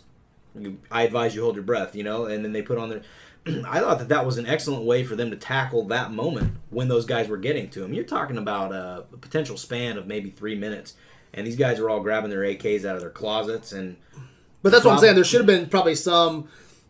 crazy motherfucker with a trench coat with like a, fucking laser gun. That's what I was going to say. You're probably expecting somebody with a trench coat who already carries their gun on them. I don't necessarily know that. That's why it's just illicit activity all happens on the ground floor. Yeah, and then my last one was, I didn't have too many, what the fucks. My last one was just, again, the psychic sidekick. I didn't know water powers were. Yeah. I don't know why she only used it once to great effect. That bothered the piss out of me. It was a long scene showing what she can do. I'm like, well, fuck, this chick is pretty goddamn powerful, and then she never uses it again. I'm just like, man, that's just too bad. If I were to reach out and grab a what the fuck moment, it would have been for Dredd, though. And it would have been in line with what you said earlier. Because when they're doing the big Gatling gun scene, you got a guy who is on the floor. He's flipped up his fucking table, and it just goes through the table and just shreds him, right? But it's at ground level. And then when they finally hold up on that wall where he says, Hi X, shoots the wall, and they jump outside, it's right around them. I know. So if I were to find a what the fuck, I would ask how the fuck when she says concentrate fire, it concentrates right around them. So that's a very. It would be great if Drudge would have taken off his helmet and be like, "I'm going to walk the earth." maybe I should update my list as that for a what the fuck. But I honestly didn't have enough problems with either of these movies to really isolate one at all. You know, this next category is very interesting too because I didn't bring it up at the beginning of the episode when we talked about similarities, but both of them even have an electronic score to them. Yep. So, which soundtrack did you like? Honestly, and this surprised me because when I first went out and bought the Raid Redemption, and so I fucking hate Linkin Park. Okay. With a Mike passion. Shinoda. Yeah, I was just like, well, there's strike one. Then I saw, Tomato Fresh. Strike two. But I saw that music thing. I'm like, oh god damn, can't wait for this shit. You know. Blew me away. I give it to Raid Redemption. Oh, I mean, that was fucking amazing, and the music was so in sync with the fighting and everything that was going on. I rarely notice, and this is a flaw of mine, a soundtrack in a movie, unless either it's A, really, really good, or B, really, really bad. And within Raid Redemption, I noticed it just because it was fucking phenomenal. The beats of the music just not only went with the atmosphere, but it went with what was going on with these guys. It's almost like they had Walkman or helps create the battle scenes. iPhones. Yeah, it did, and they were just going along with the beat of it. And hands down, it was Raid. Do you guys ever? I miss a lot of soundtrack and score sometimes too. Every time I do a marathon and versus, unless it really sticks out to me, whenever I do my awards now, I listen to the score. Like sometimes I go to iTunes or YouTube or whatever, and I'll listen to them while I'm doing all 20 idols, or 19 idols. So, do you guys do that at all? You said you do? No, every now and then. It's something I need to do. It's fun because most of the time I'm just like it's dead silence anyway, so I'm just doing my idols. So most of the time I'll just listen to the score or soundtrack. Pretty cool. So you know how when you have a favorite song and you listen to it and then you let the whole album play, and the other songs that really didn't hit you very hard eventually become favorites. Just because you listened to it so many times. Because you've listened to it so many times. I'm right there with you. It. So neither of these soundtracks really did anything to impress me personally. I ended up voting in favor of Dredd because I was familiar with the beats. Okay. I do feel like the electronic stuff is great. I couldn't tell you what the fuck was going on during Raid. I guess maybe I was watching it and it might have been influencing me, but it wasn't enough to stand out and say, hey, this is going on, because I was so drawn into the action, the martial arts choreography and all that stuff. But with Dredd, it's kind of the same thing, but I recognize them more because I've seen them more. So it's kind of an imbalanced way to vote, but it's right all I've got. I don't remember anything about what happened with Raid, except when the credits started to roll and you had that rap song that happened, and I was like, what the fuck? This is really out of place. Are you talking about Razor's Out? I don't know. Oh, that's such a badass beat to end on. Whatever. I love it. If we're talking about the same one. It's the first song that starts playing. Right when the gates shut. Oh, I fucking love that beat. I don't remember the song at all. I just remember thinking, that seems really out of place. Really? Wow. I love that. Mine went to Raid. A lot of the reasons that you said, Wayne, I love how this soundtrack really just helps create those battle scenes. Like, I think it has a pulse to it when you're going through the hallways. It enhances the atmosphere. It enhances. That's a perfect word. I'm going to point out 4. For these reasons, I'm excited to go back and watch. I'm going to point out 4 that you should check out. My 4 is one's called the fucking Prayers. It's the opening when he's kind of like beating on the bag, and it's setting up the movie from him going from point A to the high rise. It's called Prayers. It's just like the soft piano, and then it goes into more of an electronic beat. Love that. And then another one's Gear Up, The Arrival, right when they get to the high rise. And then Razor's Out, which I don't think you like already, but maybe check it out again. But that's by Chino Marino. So, but most of it that I love is Mike Shinoda.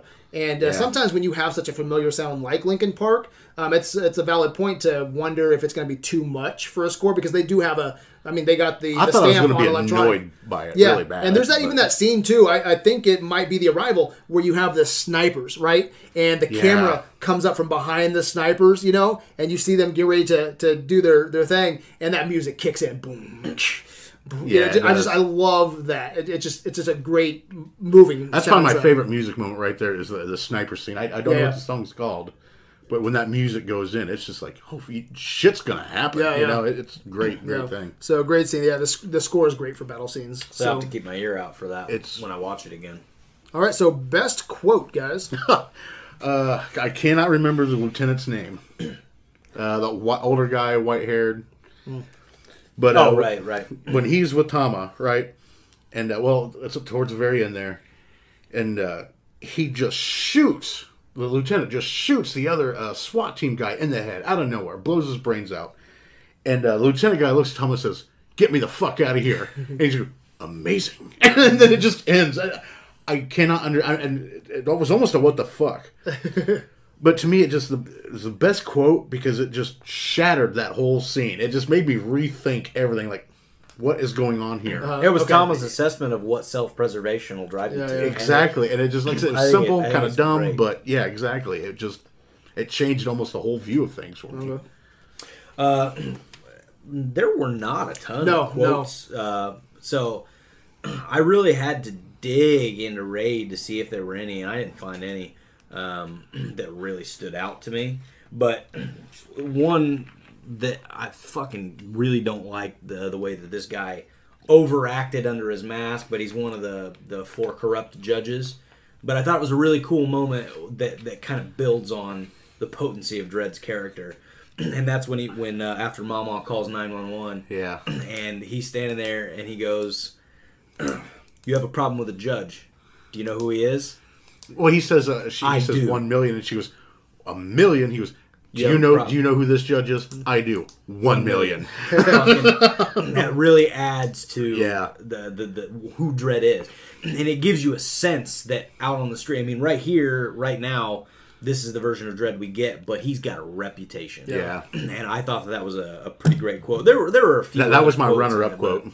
I thought that was a really good one. Yeah, my favorite quote is another great character moment, and it's where Mad Dog says pulling a trigger is like ordering takeout. But you marry that with his character, and what he's pretty much saying is takeout's easy, man. You just go, you tell them what they want, they make it for you, and they drop it in a bag and you're off in the car, right?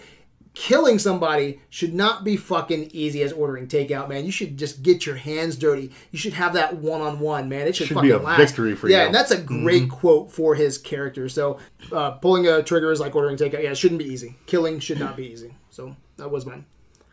This one was a hard one. Best screenplay, ultimately, I gave it to Dredd. Really? I did. Yeah, I did. It just... Only because I like Dredd's character so much. And even though ultimately the movie, the story that we were given was disappointing. I think the story is a perfect setup for an action movie on both cases. Yeah, I think it's because when it comes to like Fury Road is even a very simple setup. I mean, it's literally going across. It's Exodus, man. It's going across the desert, there and back again. Am I the only one that loved Crank 2, by the way, since we're talking about other action films? Probably. I don't know. Really? Just me? I heard that Crank was in the action marathon, and I was like, "What the fuck?" No, it's not an action marathon. I'm talking Crank 2. We talked about how, and I'm not a fan of Crank, but general consensus. Not the first one, no, but the second one. There's a lot of people. I started watching Crank. I turned that shit off. Yeah, no, I'm not Crank 1. No, I'm not a fan of Crank, but for some reason, I'm not a huge fan of John Wick. I wouldn't even put John Wick in some of the top action movies of the 21st century. That's one that grows on you. Yeah, maybe. I don't. The first time I saw it, either. I think it's okay. I think I don't like a lot of gimmicky shit. Crank has a lot of gimmicky shit. Like, if you're not on with that gimmick, then you're fucking done. You know what I'm saying? Sometimes it works, sometimes it doesn't. But a lot of people think that Crank is one of the best action movies of the 21st century. I don't. But that's when we're like Raid, Fury Road. Sometimes you just need a good setup for your action heroes to have fun. And I think this simple screenplay here for Dredd and Raid is a fun screenplay and idea plot for. Well, that's why I love so much about the screenplay about Dredd. It was unrealistic. It took me out of things for a little bit. The Raid Redemption, it was believable. I mean, something like this could happen. Or the Dredd, the story, it was unreal. And for a little bit, I believed. Oh, it's a fantasy. Exactly, and that's why I liked it a little bit more than I did the realism of Raid Redemption. Okay, so you're going with escapism over reality? Yes. Okay. Oh, yeah, any day. I also went with Dredd, but Raid does have the grit and the reality, but Dredd has more characters, and characters that we learn things about, and a world that you can pull back from and see a larger scope. It has, a road that we can go down later. Raid spends a lot of time on fight scenes. There's not a lot happening. It is, we've got a group that goes in, lots of fucking fighting and shooting. Then we have a little bit of dialogue exchange, lots more fighting and shooting. Dredd has that, but there's character development. There's a personality to Peachtree's.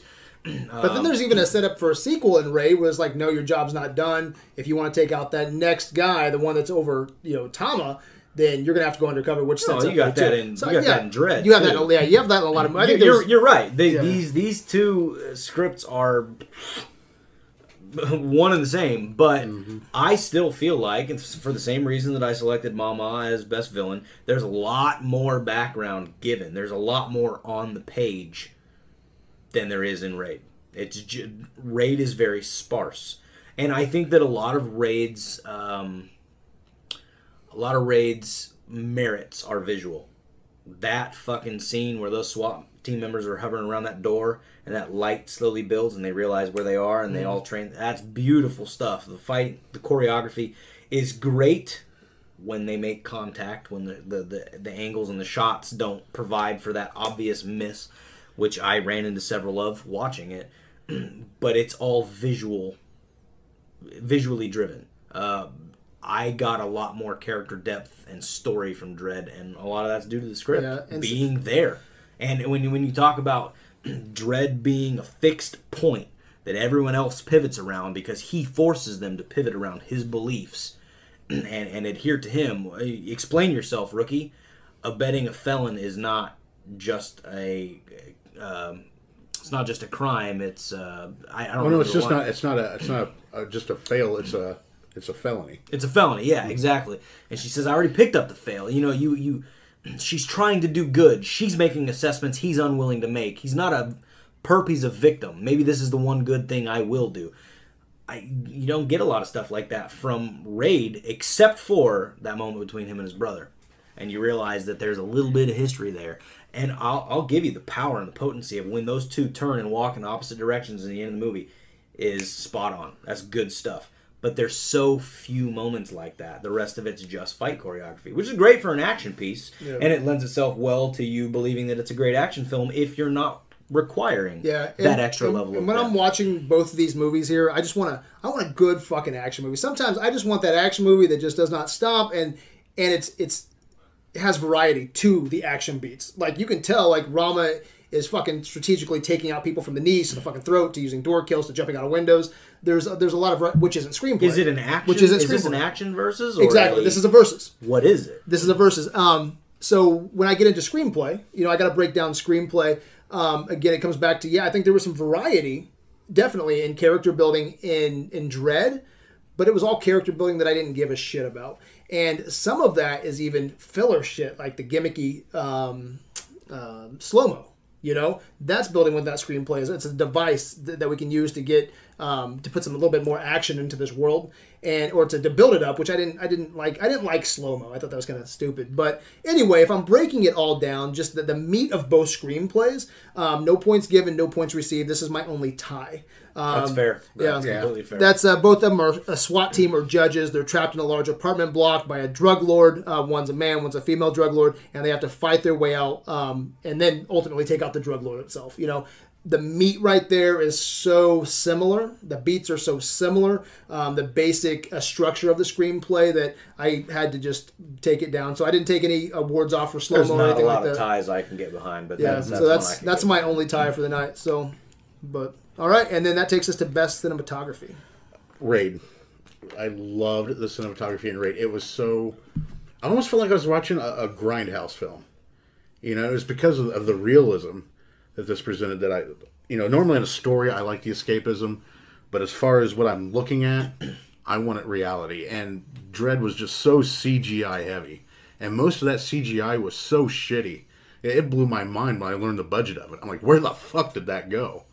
Because honestly, I will give Dredd a little bit of credit for that. They had a $50 million budget. I think $50 million doesn't buy you as much as you would think anymore in Hollywood. Well, look at how great Raid Redemption looked on $1 million. Yeah, but with the CG effects and catering and everything, getting someone like Carl Urban, all that goes into budget, and the Peachtree, the exterior shots. I know we didn't get much of $50 million. Exactly, you didn't get much of it. We didn't get much, but fucking 50. I think $50 million built the world enough to give you an idea to be kind of enticed for a sequel, but the CG was fucking shit. That guy had to pocket most of that $50 million, I think, because just Really? the CGI I thought it was was well used. shit. Really?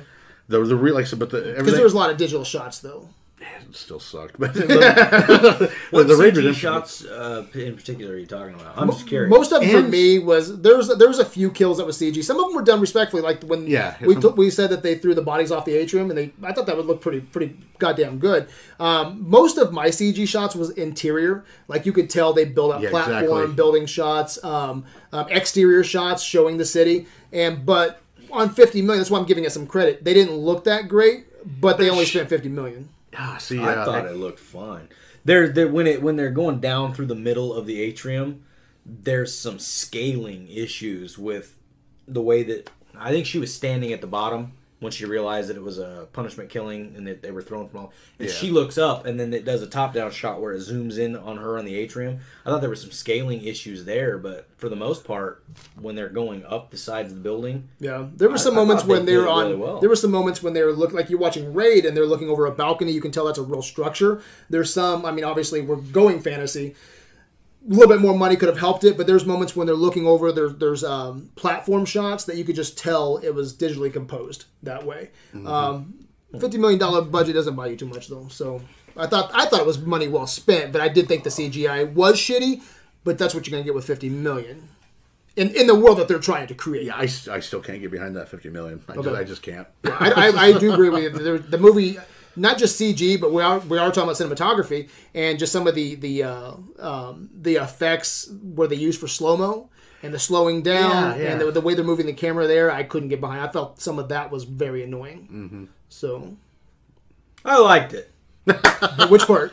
Well, no, I didn't have a problem with the way the money was spent. I thought the world building was great. There were a couple of shots with the scaling in the building that I thought were a little rough, but for the most part, I found it believable, and I thought that what they did with it pulled me into the world, so I was good with it. But I also went with Raid on cinematography for the same reasons. I'm not going to call the design of the building, the CGI, and all that stuff in Dredd a negative, really. For me, it didn't detract from anything, but it definitely, in Raid, being a real building, contributed to them being able to do some really cool shit. And that, for the same reason that I gave it my location. It was a real place that you could explore. We were there with them. Dredd did oftentimes give you the impression that you were on the outside looking in. I didn't get that impression at all from Raid. When those guys were, hunkered down behind the wall and the guys were shooting from up top, I mean, we're right fucking there with them. And the cinematography contributed to that. The lighting and everything about it gave it that horror element. I mean, It all did. of It the looked atmosphere. so gritty. It had a cold, still, gritty look did. to it, which I It liked. did. A barren... I mean, that was, for me, it was Pripyat. It was a fucking post-nuclear meltdown type area. I mean, they might as well have been fighting in Ukraine. Yeah, exactly. In Chernobyl. Exactly. That's almost where I thought. I mean, And they brought that to life, and they brought all the atmosphere that Raid channeled came out of the cinematography, in my opinion. And the way that he put together that bomb, those close shots of him doing all that stuff, putting it together, and then moving. You're moving with him when they move the fridge. all that stuff was great. Hands down. And it's because Raid was so Hollywood scope, and this one was guerrilla. I just really like That's it. a good way to put it. I went with Raid as well. I'm actually going to start off with reading a quote from one of our video landers, Ryan Smith. He actually put this in the poll, which we'll explore later. But he said, every punch, kick, and slice has impact, and the camera somehow keeps up without being disorienting. It's graceful brutality that set a new standard for action scenes. And then he goes on to say that Dredd feels lumbering in comparison to that. And I think he's right. I think it takes talent to move the camera to move that camera so gracefully. I feel every punch, every kick. That best kill that we talked about, where he jumps back and he slams that through the splinter of wood through the door. I feel that. And that's fucking camera work right there that make you feel tight and enclosed and so guerrilla. 90% of the time, I'd agree with that, but there were some missed hits, and where the choreography showed as choreography. Yeah, and I'm For sure, me. and I'm sure there was. I mean, because they're doing They're throwing a lot. They're throwing a lot of punches. punches, yeah. And on a $1 million budget, they had to create shots. This is $1 million fucking dollars. Okay, there was a scene. You know that scene when they chop up the floor, and they go through the floor to the next level. I love that fucking scene. That right there is a perfect example of cinematography. You see that it's all one fluid motion. They only had $1 million. They only had one rig. You know how they created that shot? So they chopped up the floor, and the cameraman, okay, they grabbed him by the legs, and they dropped him down the hole, and he switched it off and gave the camera to someone else, and then they took that camera and switched it around and followed the guy. No shit. Yeah. So with $1 million, they're creating shots in this fucking building, that just is mind-blowing. That's all from that $1 million. And then, you look at something like Dredd that was $40 million. I think some moments it comes off like it's a $3 million TV show, like a Netflix series. I think the $1 million budget used for choreography, cinematography, creating new shots, I mean, they used the best bang for their buck. And that is me giving some credit to Dredd. I honestly think that the CG sucked, or the visual style. Yeah. I felt like I was watching a sci-fi special. I think the visual style was. I did not care for it. I thought it was very generic. But again, it takes a lot of fucking money to create. I mean, most of budgets in Hollywood. It's a very ambitious world. I guarantee you, Blade Runner 2049 will have a $250 million budget, so they can get away with that. But then you go look at a movie like District 9. District 9 had half the budget of Dredd, and I buy that world completely. That's $30 million for District 9. They used slums. What are we Spaceships hovering in the air. The designs for the Stargate SG-1 did that shit all day long. It made it look better than District 9. Because District 9 looks great. Stargate SG-1 looks great when you look back on some $7 million episodes that they did.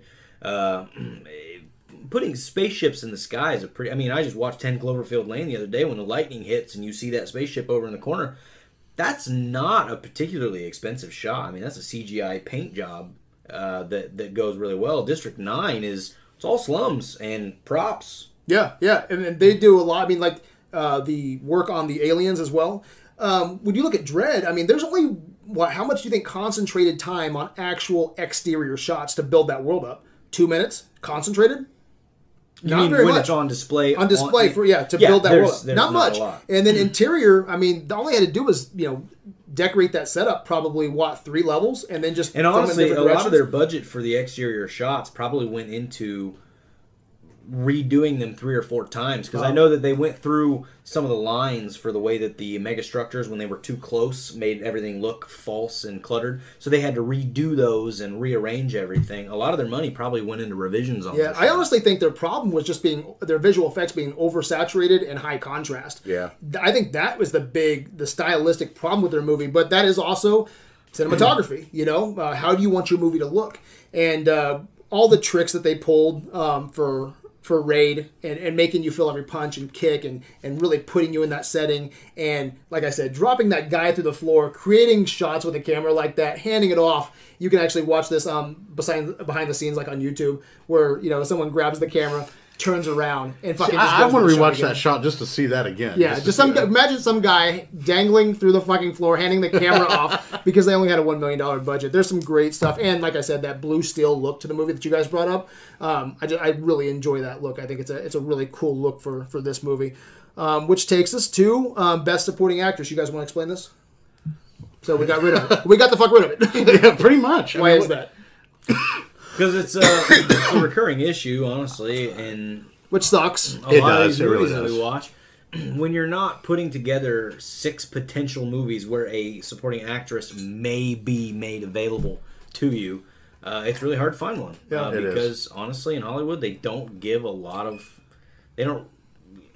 opportunities for females to succeed unless the movie is about a female character. Exactly. And that fucking sucks, but it's the reality of the world we live in, and there were none available. Yeah, we've talked about losing this category completely, but then that one movie where we actually have a good fucking supporting actress, it's like we don't want to fuck her. It's like we make it just for her. She got a good role, and those Video Man guys fuck her next. So there are 2 female characters in Dredd. Yeah. There are next to no female characters. One's pregnant and one's sick. Characters. Yeah, exactly. So, I mean, it just didn't make any sense. So we have to pull this. We voided that one, Yeah. So that takes us to Best Supporting Actor. Raid. I wish I could pronounce this guy's last name. Donnie Alamsaya is what it looked like to me. Okay. The guy who played Andy. Okay. I loved it. He was the black sheep to me. And I loved that character. You don't know exactly what happened when he was younger, but you sense him and his father, got into it, had some kind of discrepancy or whatever, and he just went to this life of crime. He's not the main character like Rama or whatever, but he's that you get a sense younger and black sheep brother, and I just love the way he plays that out.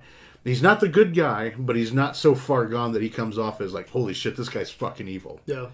You know what I mean? You get a sense that he does, hey, this is just what I do. He's accepted that part of him, and he really plays off of that. One answer here for me, and I don't even know, I'm going to butcher the shit out of this, I'm sure.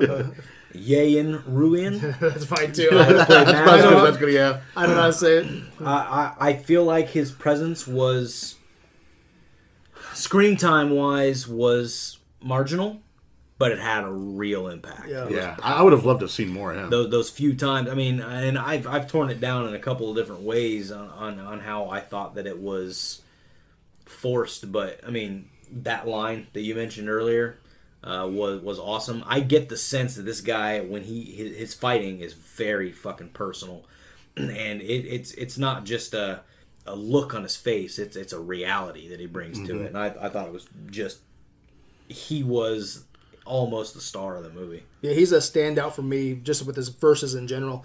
He has a commanding physical presence. His physicality, man, he's when he's on the screen, you fucking know he's there, man. He doesn't even have to say shit. He had that fight with Jaka. He could stand in and the then he corner goes and he be like, squares "There off he against fucking these is." two guys, and it's hard for me to rationalize that that's possible, but when you look in this guy's eye, and he's fucking named Mad Dog for a reason, right? Mm-hmm. He has no upper limit to his stamina. It's just pure adrenaline. I feel like this guy fights so fucking hard he could drop dead doing it. Shit. And he wouldn't even realize he did. Yeah, man, such a commanding physical presence though. I mean, this guy is he's fucking there. He could literally just be standing quiet in the corner, all kinds of stuff going on in the room, and you'd be like, there that motherfucker is. He's there. You almost find a level of fear in Jaka right before that fight even starts. Yeah. It's almost like he's ready to say goodbye. And he's an but he's going to give it I'm, his all. Yeah, exactly. I'm going to do my best, but...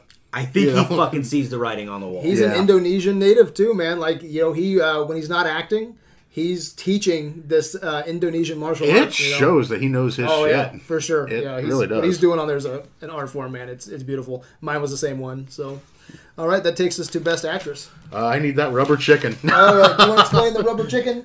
The Rubber Chicken Award basically goes to when nobody was worth a shit in the Best Actress. So this is no points given, no points received. So we squeezed the rubber chicken, and that's just disgraceful. What did I have to choose from? Lena Headey and we that's Hetty. And who gives a fuck about her? I mean, she just, like I said, oh, good for you. You paid somebody who was either down or pissed, like you always do in every fucking role you get.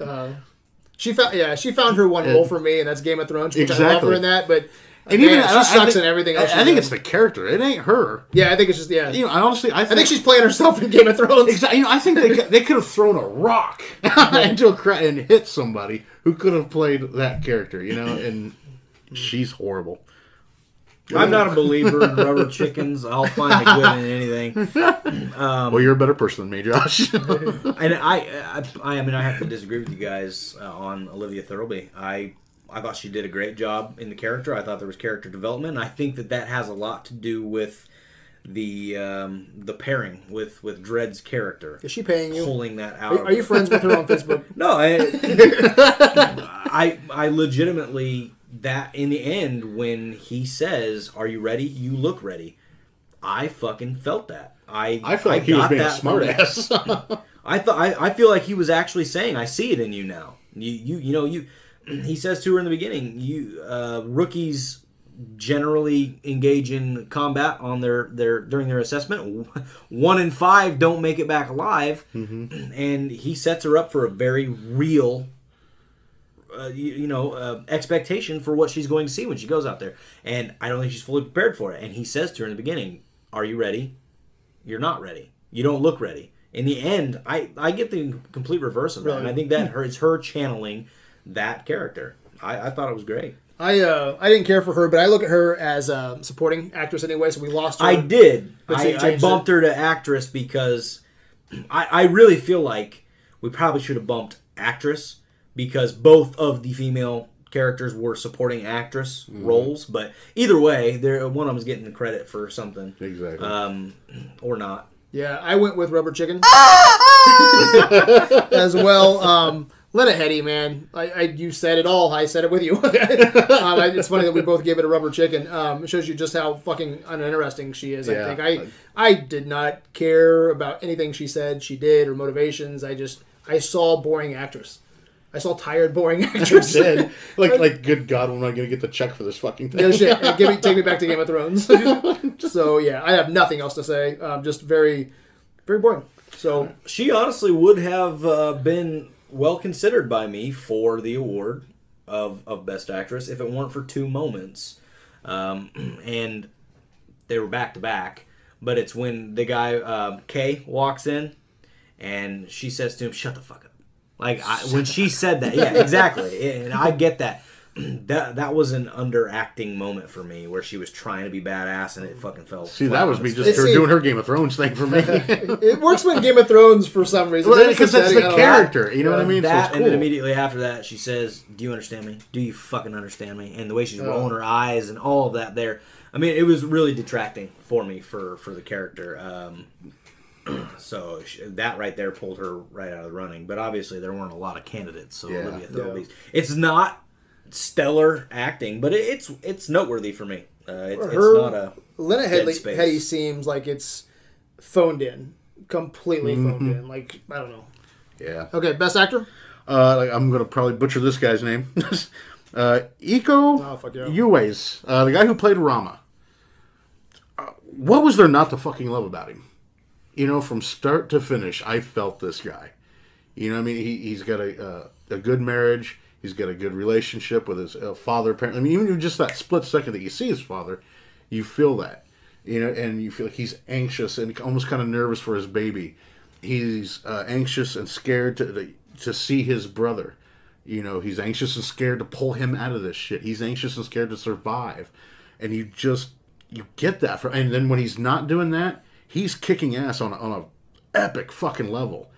And it's just a total kick. Well, it is, man. It is. I mean, he's just constant. And everything this guy does is just amazing. And I love his character. I love the way he portrays it. No matter whether he's being, you know, the softer, loving husband or brother or just the badass SWAT team guy. You know, even if he's got to do a complete role reversal, he does it and he does it flat. And this guy was nobody. Like, when they directed Marintal, I think is what it's called. Marintal was the first Indonesian movie that Gareth Evans did, and he was just some guy just hanging around. And I guess Gareth Evans was like, "We got to use this guy for something," you know. And now he's just become a face, you know. Like even He's Star great. Wars wants him, you know. So, C.W.A. Right on. for a lot of the same reasons. Is that you how it's mentioned. pronounced? C.W.A.? I have I no idea. know it's Okay. Eco. So, Okay. The scene in the beginning with the wife, I thought was touching and endearing. He walks past the father and says, "I'll bring him back." It's very cryptic. Doesn't really tell you what's Yeah. going on, but it's personal. And then the meeting with the brother. I talked about the end when they turn and walk opposite ways. There's a lot of potency and a lot of power and character in that. But the one spot for me that just cemented him as just excellent acting is when he's running down that hallway and he's fucking trying to get a door open. He's trying to go out a window. And he turns, and in a horror fashion, there's all these fucking guys at the end of the hallway holding machetes. oh man, And Yeah. he just looks down, and then he looks up, and it's written all over his fucking face. I'm going to fucking This do is this. my path. This is what I'm doing. Yeah. And he's all in, you know. And I felt like I was all in with him in that moment. Right on. So it just channeled so much truth right there. Yeah, mine is Eco UAS as well. It's funny when you think about being on set and acting. I think some action stars and horror stars, genre stars, kind of get downplayed. Like, have you ever made just a short film with a friend? You know, like I've dicked around with a camera a couple times, and you're trying to set the environment. You're trying to get some reactions. I believe that Eco Iko is at Iko US. Yeah. I believe that he can kick some fucking ass. I believe every bit of it. And I didn't even mention the heart that went into the choreography. Yeah, exactly. I believe he's doing this shit right now. I'm not thinking one time that he's stopping when they say cut, okay? And that he just stops and goes getting coffee or something. Like, that's not even in mind. He's not fucking acting. Like, this guy's having a fucking war in a goddamn Indonesian building, you know? And he's got a baby face, too. He does. He's real innocent. Yeah, he's very innocent and very charismatic, but I'm constantly drawn to his presence. Like, he's one person there, you know he's there, you know? I loved him. I thought his art is, again, so beautiful to watch. The way that he moves around the hallways and the way he's fighting. There's just something so beautiful about it, you know? Like, I've seen a ton of martial arts movies, but there's just rhythm to the way he moves. It's very graceful. Yeah. So, and he's got... It's very indicative of... This is my one problem, and it's more with the aesthetic of Raid and martial arts movies in general, is when they get going... And maybe it really is that way. Maybe they channel the adrenaline so much that, like, when he's looking for a way out, they're doing, like, frantic shaking, and they're just moving around so fast. It's like their head is jerking faster than their fucking heartbeat could possibly be going. And that kind of pulls me out of it sometimes. You know what's funny, too? I don't know how much truth this is. I didn't fact check this. I heard that Gareth Evans, because he's a UK guy, he's a Welsh dude, he actually went from there to Indonesia. Are we going to comment on that pairing? That you have a UK guy? Oh, yeah, that's coming up. Okay. Yeah, that's coming up. So this director, he's this Welsh dude. He goes over to Indonesia, and I heard the reason that he went over to Indonesia is because, you know, with UK or with American standards, you have a lot of red tape when you're doing an action movie. You know, you have to really respect the stuntmen. Okay? Over in Indonesia, fuck the stuntmen. Indonesia, I guess the stunts, like, you can throw people out of fucking windows, you know? Like, there's a lot It's just a job hazard. There's just a lot of crazy stunt work. So he went to Indonesia so he could make the best fucking action movie he could. And I think that goes into what you were saying. Like, I think he's fucking scared for his goddamn life. And again, he's not a fucking star. Okay? He just came off of Merantau, which was a small budget indie flick that I don't think anybody in fucking Videoland has even seen, right? I've never seen it. It's more of a drama than an action flick, right? With action elements. And Raid, this is only his second fucking movie from doing whatever the hell he was doing beforehand. We need you to choke slam a guy through a door. Yeah. Okay. I think he's literally scared for his fucking life. Oh, that's funny. So that takes us to best scene. This one was easy. Rama and Andy fucking up Mad Dog from start until he sticks that piece of pipe in his throat and rips it out. That is just one long ass-kicking scene. And for me, that's what action movies are about, are the fighting scenes. You know, if I want drama or whatever, I'll watch a chick flick or I'll watch a drama. You know what I mean? Action movies, I want action scenes, and to me, this was easily the best scene of the two movies. Really? Okay. Yeah, it's fucking. I think it's a great action scene, man. Especially when you have this. The finale is. And what else could you want? I mean, it's for a finale to an action flick. Yeah, the two there's a lot of shit bonding going for on, battle, man. and then brutal. And this for the Mad Dog for going up against two guys that look like they can kick some ass themselves.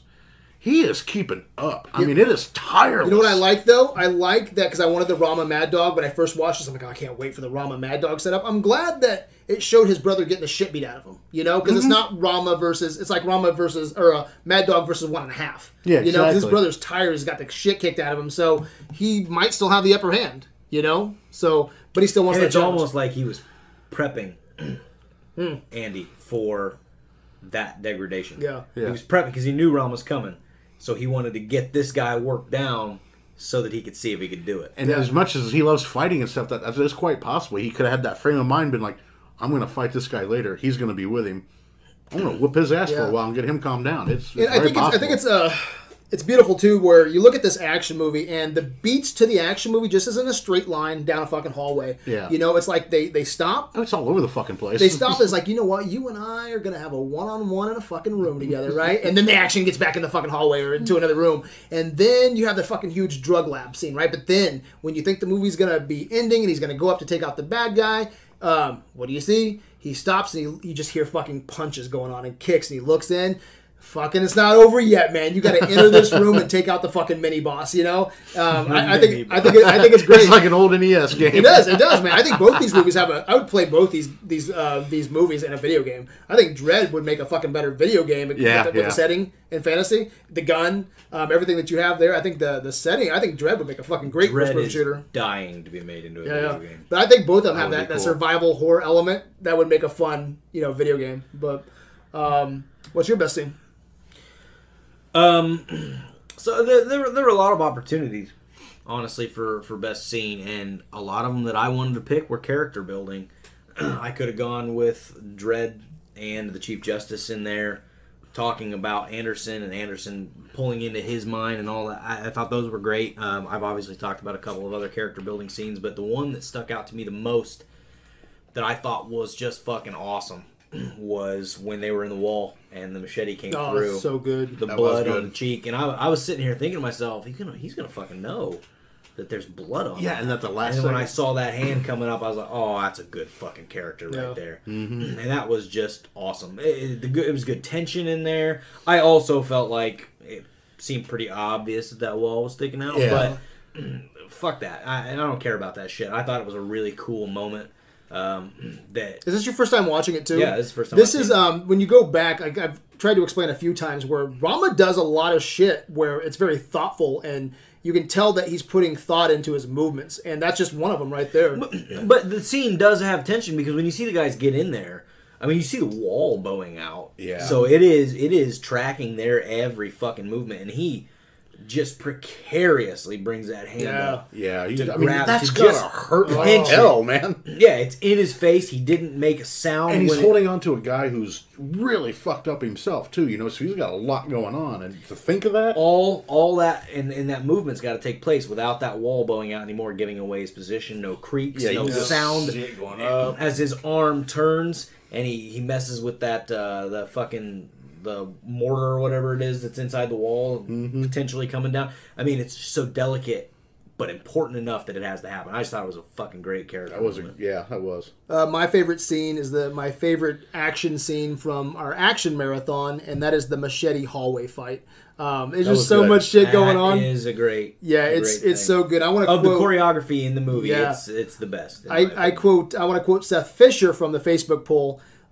He put up, his quote was, "Carl Urban is cool, but he can't hold a candle to this." And then he linked to the machete fight. He's like, this is so fucking badass. Watch this clip. And it's great. It won my action scene. My action scene in the action marathon. It's just fun. It's so intense. I can watch that anytime. Actually, Ryan called me today, and he was reading the poll, and he's a big Raid fan. And he was like, you know what? I wanted to show my girlfriend, my fiance, I wanted to show her some of Raid.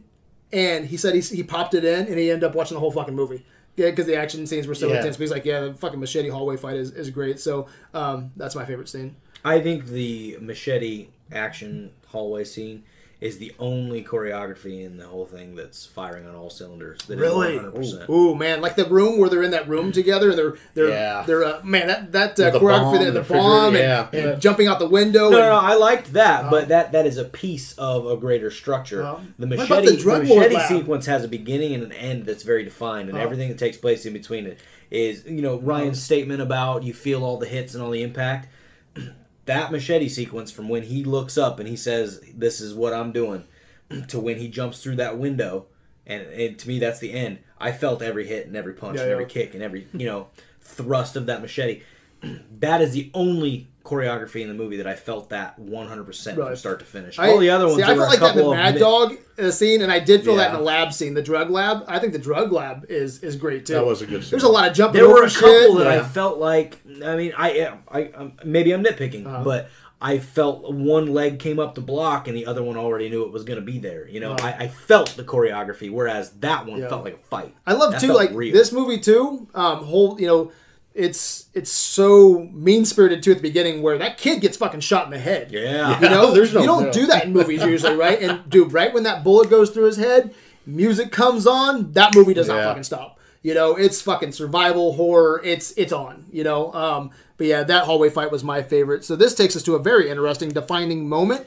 Defining moment could be behind the scenes. It could be something that you learn and you would apply to something that you want to create later on, or it could just be something that just stands out for you. It's the first thing you think of when the versus is over. It could be a lot of different things.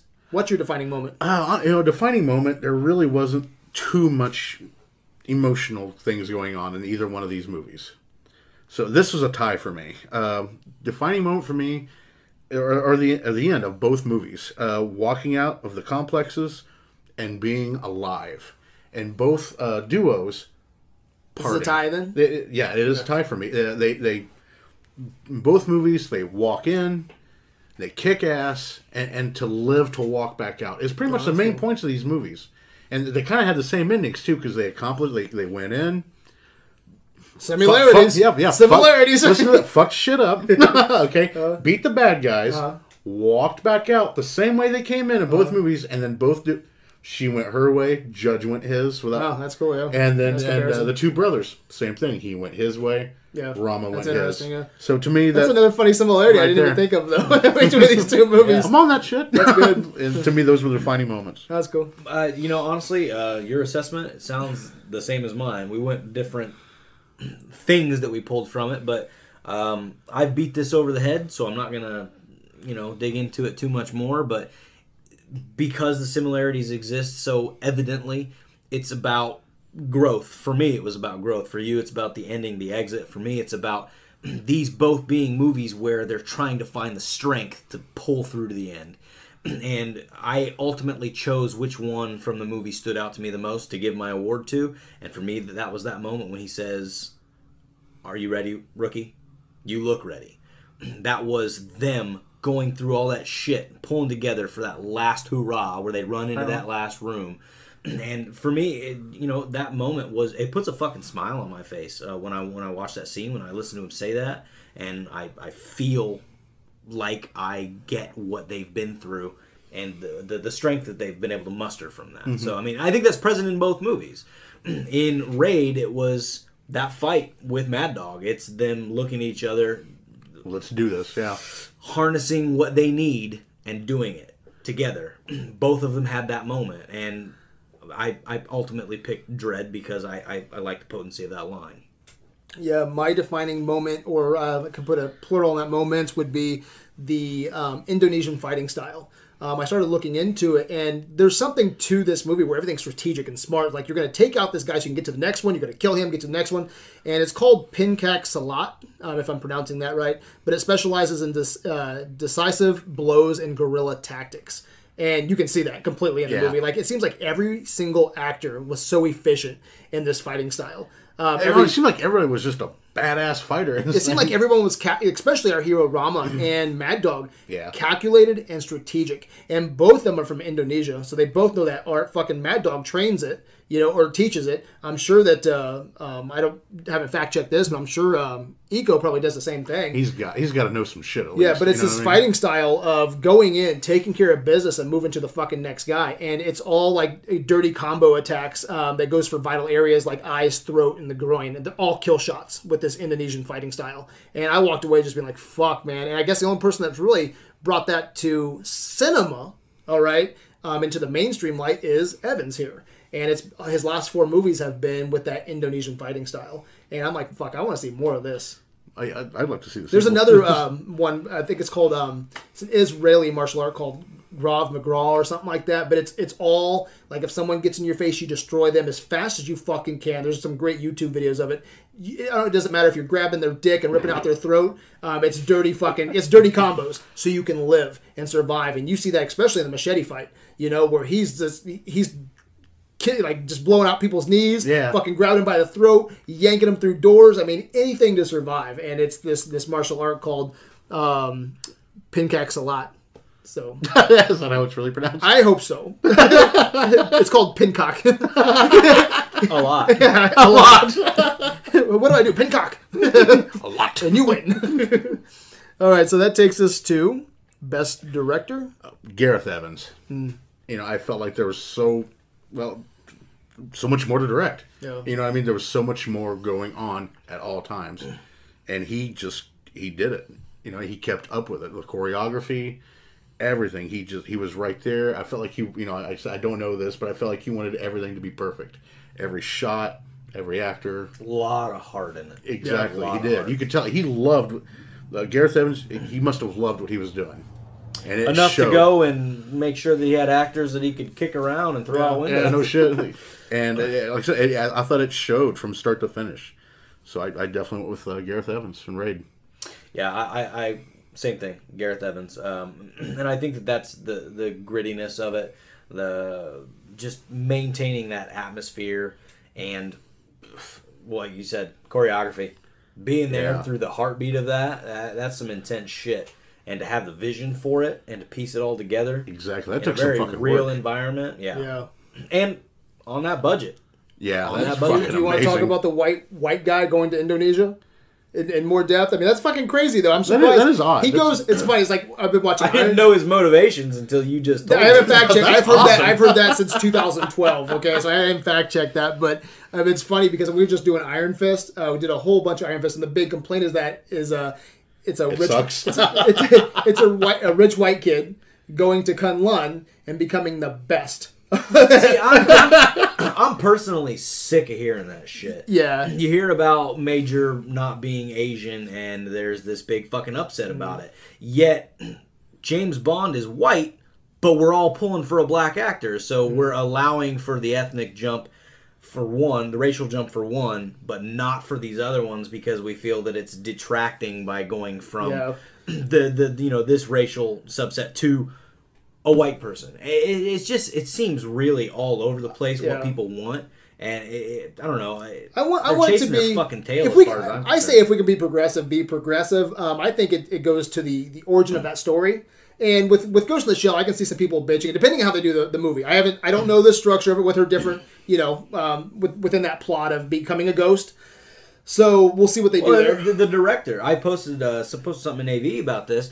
The director of the Ghost in the Shell anime came out in defense of her, saying it's a science fiction movie. It's plausible for her not to be an Asian character because she jumped bodies. Maybe she used to be. Maybe she didn't ever used to be. Yeah. But it's completely plausible. And ultimately, he said, if you're the right person for the job to portray the character, then so fucking be it. Yeah. And I think that really is the bottom line. Yeah, and I think when you look at I have not seen Iron Fist, so this is not just when you watch a movie like Gods of Egypt, the only people that should be happy is the fucking Egyptians because they had nothing to do with that movie. So they lucked out. Okay, but Iron Fist, the biggest, which is why I didn't care about the biggest complaint with Iron Fist is the rich white kid going over to Kunlun and being the best in their culture. Okay, but. Again, the writer said that when he was making this fucking story in the 60s, 70s, whenever he was making this, it was just about a fucking adventure story, a fun adventure story. It had nothing to do with race. I don't give a shit about that either. I think when they need to be, their story should transcend that. Yeah, bullshit. I think it would have been progressive. Whatever. But I think it's funny that I look at Gareth Evans here as the Iron Fist of directors. he's this white director that goes over to Indonesia and makes one of like the best fucking action movies, And I'm like, that fucking works for me. But yeah, mine was Gareth Evans as well. He brought over this fighting style, so he's kind of coined his own thing. He's using this Indonesian fighting style. Went over there, made a badass fucking movie on $1 million budget. I think movies like this need to be praised more. $1 million fucking dollars. But that's not a lot of money when you're talking about action and stunts and sets and paying for that. And that's probably why he went to Indonesia. And a bulk of their special effects budget probably went into feeding all these actors that are burning the fuck out of some calories over there. Oh god, yeah. Doing Those work boys to gotta do be it. hungry. But also they were using airsoft rifles. Yeah. And all of that shit, all of the dust, debris, and the gunshot, the muzzle flare and all that stuff, was all added digitally. And it looks fucking great. Wow. See, I never. Going as practical as he can, making this unrelenting film. Just the choreography, everything, the look of this movie, cinematography, everything. Gareth Evans, I thought, made a fucking amazing movie, he had a especially drive for $1 million goddamn dollars. That's fucking impressive. So that takes us to Best Picture. All in all, Raid Redemption was my pick for that. It was just the better movie all around. My huge complaint about Dredd is I felt so teased at the beginning. So many people in this city and so forth, and you show me a goddamn apartment building. You know, I just felt like and there was so little said about her mutant powers, so little said about his past. I felt like it could have shown so you wish Dredd much wouldn't have more.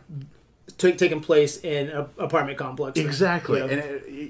And the I characters... think there's a better place for him to start cinematically. Oh, fuck yeah. If you want to show me a Dredd movie where it shows a little bit more about Dredd himself and shows me more about the city, I'll be first in line for that motherfucker. I think that'd be great. But what they did, you know, they took characters and a lot of potential and just squeezed it into nothing. And I could not get into it. And Raid just hit on every level. It was a really great movie. When I watch an action movie, said a little bit about this earlier, I want to see some fighting scenes. You know what I mean? Yeah, character development is good and so forth, but when it comes down to it, I want to see some badass fighting. Pure action. Exactly. Show me, you know, like when I watch comedy, I don't want to see people dying. I want to see some funny shit. You know, I watch action. I don't want to see people getting all touchy with each other. I want to see some ass whooping. And Raid did that. And, I mean, it did that on a, you know, bam, you know, it was just... So I definitely Raid Redemption for me. Okay. Dredd. Okay. Why is that? I just enjoyed it more. Go. I watched Raid, and there were some really lengthy choreographed fight scenes that were really awesome, but once you've seen that, you've seen that. Dredd had a lot more stuff to offer me. It had you felt constricted in the building. I felt like we were in a nerve of the city, and I think that that's an important element of it. I think that when you're looking at the walls, the things you see written down, the structure of the building, the people that are present in it, you get to see the degradation of Mega City 1, and I think that that's a great place to start. You could have shown me that degradation all over the city. You know what I mean? You could have, but then we wouldn't be having this versus. And stuff we wouldn't be having this versus. True. Likewise, Raid could have taken place in an inner city. Raid could have taken place in an inner city somewhere, and the martial arts choreography would have been just as fucking awesome. But they went in there because it made it more personal. Raid went in there because it made it more personal. It made it more streamlined, because originally they were trying to do Barandal, and it was too big for them. So they had to make it something smaller. When you make it smaller, you make it more personal. I think that Dredd did that just as well as Raid did, and I think that Dredd presented to me a more fun story with more character depth. And at the end of the day, these are the same fucking movie, but Dredd was more character, more fun, and it's the one I want to go back and pop in and have a pizza and fucking chill out at night. Raid is one I would revisit less often, which to me makes Dredd the more enjoyable film and an easy choice for me. Okay. Yeah, with Dredd, looking back up to Ryan's, he said that it was lumbering. I felt that for an action flick, you know, I think, like I said earlier, both it doesn't stand in comparison on an action level with Raid at all. Yeah, but they both have that siege element, you know, and I think that's like you can't get better than trapped badasses, okay, trying to fight their way out. It's a perfect setup for an action movie. And when I'm watching Raid is my favorite. I feel like when you're going to watch a circus or a ballet or whatever fucking you're watching, you're there for that, you know? I'm watching this action movie, and I feel like I am getting 100% from these guys. I'm seeing shit that I've never even seen before, you know, on this epic scale. I'm watching masters at work. I'm watching this art form come to life, and it's kicking and punching, and it's so beautiful. I think Raid is the best action movie of the 21st century. That's what I said in our action marathon. Looking back at whenever I do these marathons or verses, I try to compile a list from general consensus. That's where I got The Crank, and that's where I get, you know, Kill Bill, John Wick, Fury Road. The two big ones that come to a T is Fury Road and Raid. Okay, and then everybody else kind of jumps in with Kill Bills and stuff like that. I think Kill Bill's a fucking it's pantheon. It's pantheon, but some of that isn't all action element assessment. Yeah, when it's doing action, it's fucking solid. I love the House of Blue Leaves. I think it's perfection. It's one of my favorite action scenes of all time. but also so is the Machete Hall fight. I think it's beautiful. It ranks up in my top 5 for, if you look at the website, look at my top 5 action scenes, both those are on there. And I think that it does everything so well. When it starts moving, it doesn't fucking stop. When a lot of people talk about best action movie of the 21st century, the last 17 years, it really comes down to Fury Road gets celebrated a lot, and Raid. For this guy, man, it's... I love the action beats in Fury Road. I think it's great. I think when Fury Road gets going, man, it doesn't stop. And I love having a combo like Fury Road and the Raid, because it's, even though they're both relentless, but 2 different landscapes. I get fucking vehicles and carnage and desert wasteland. And I love looking at that shit. But here I get to see martial arts. They're both in their own element. Yeah, they're both in a fucking... And I think that, when I look at their list, I like Kill Bill. I don't look at it as a complete action movie. I think he's... Tarantino's doing a lot of amazing things with Kill Bill, not just doing action. I know you're not a fan, Wayne, but it made Pantheon. It made it through a council vote. And I look at Kill Bill, Crank, John Wick, Fury Road. The last 17 years, there hasn't been a lot of action movies that I'm fucking glued to. And I think for what this movie is, okay, the setup it delivers so fucking badass. It's just badass. It's my favorite picture. So let's stop there. Let's take a break. We'll count our golden idols, and we'll come back, and we'll take a look at the poll results from Facebook and see who the golden idol winner was tonight. All right?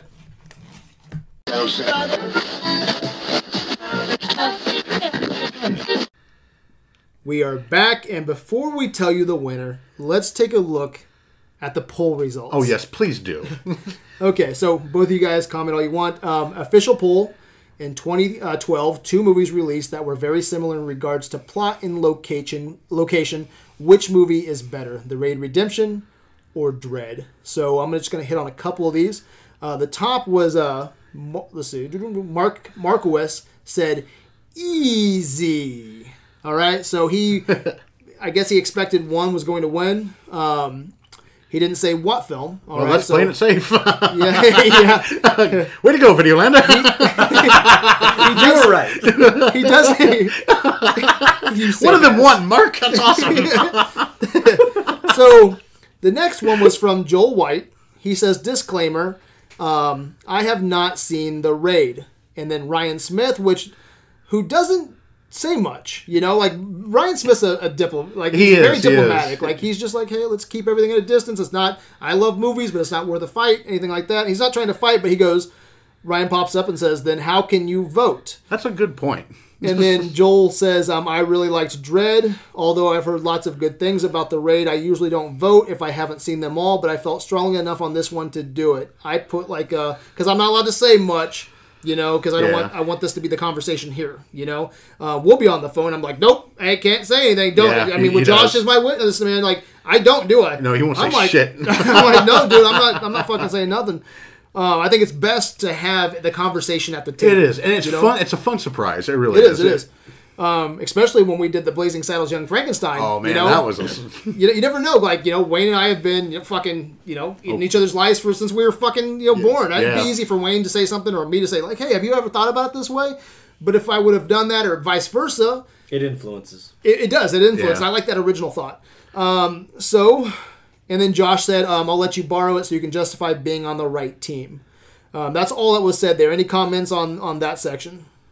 If you haven't seen the movies, don't vote. Some of us take this seriously. I don't care how strongly you feel about it. Don't do it.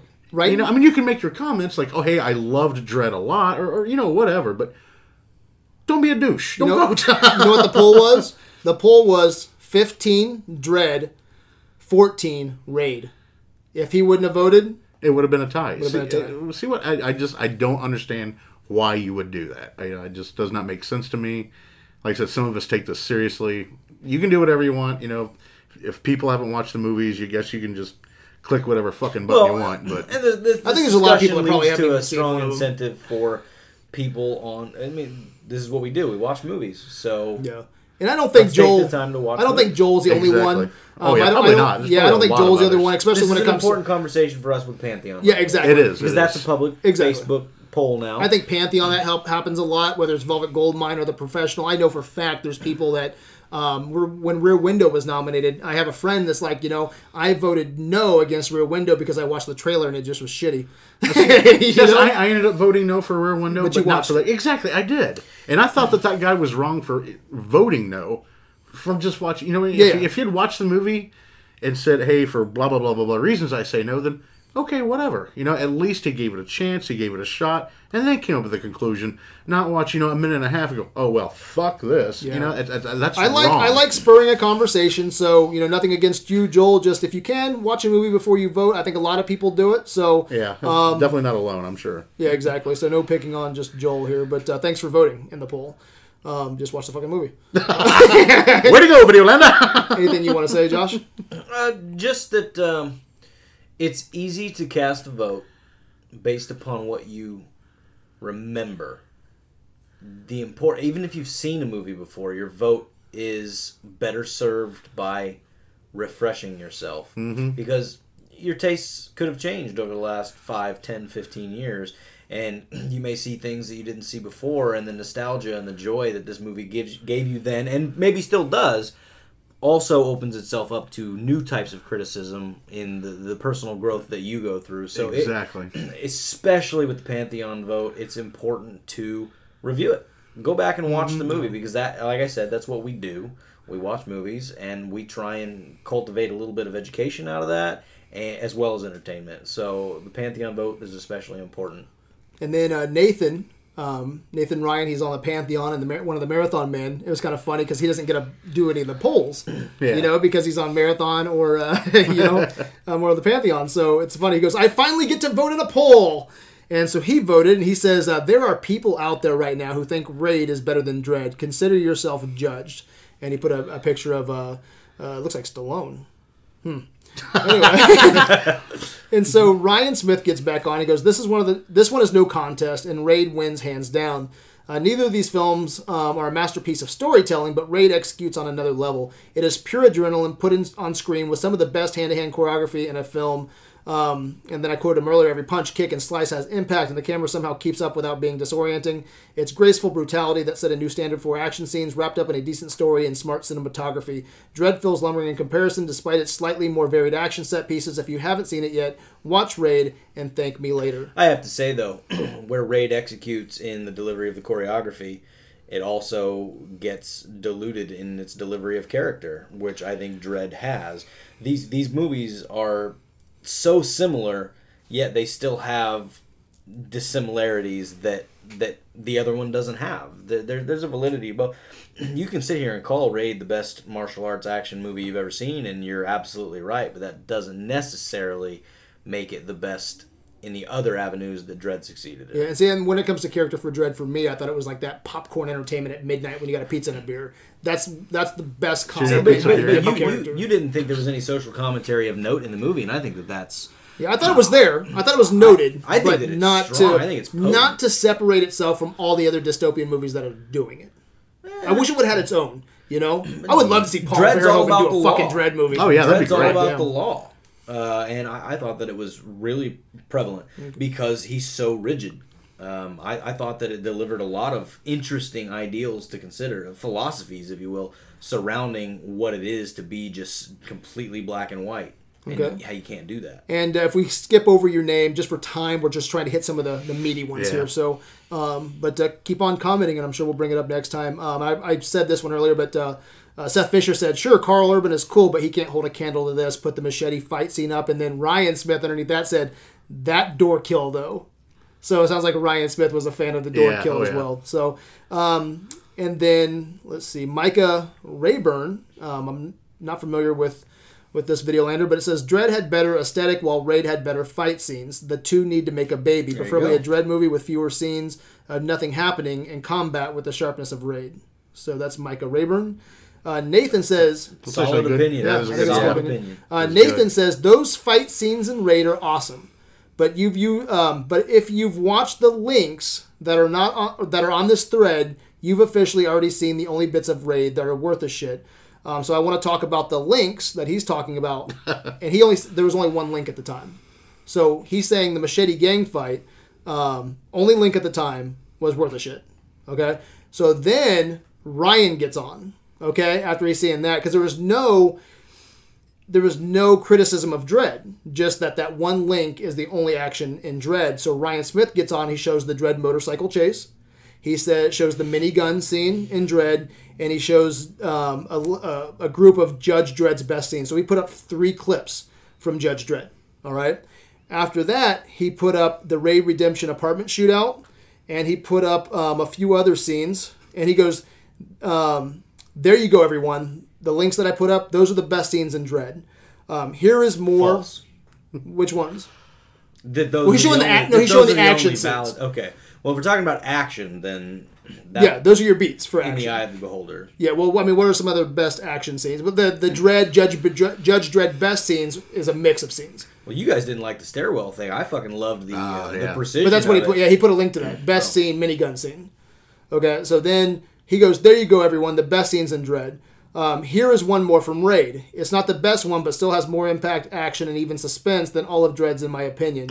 There are like 5 amazing action sequences that don't stop in Raid. Don't stop and become actually long-winded. Not just 1 or 2. These films aren't even close.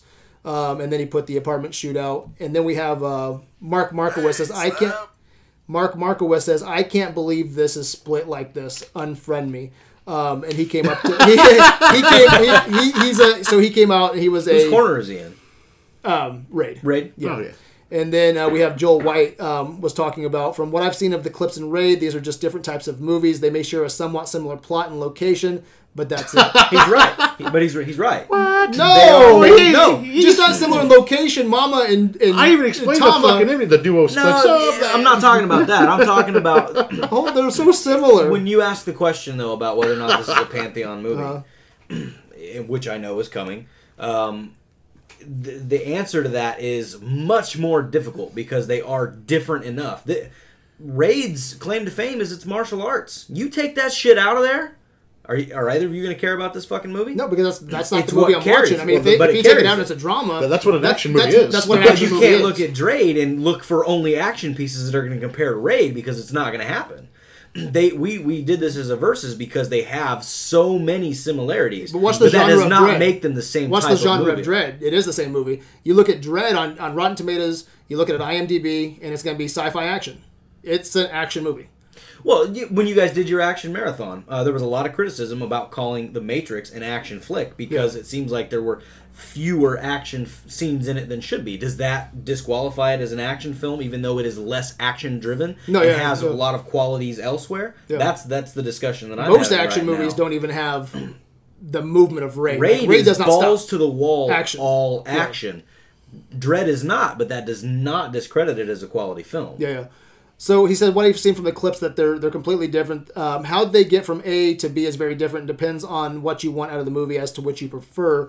Also, one is technically a comic book movie even. They're both action, but are going for different types of action. He's not a crazy kung fu master kicking and punching his way through fights. I just prefer it that way.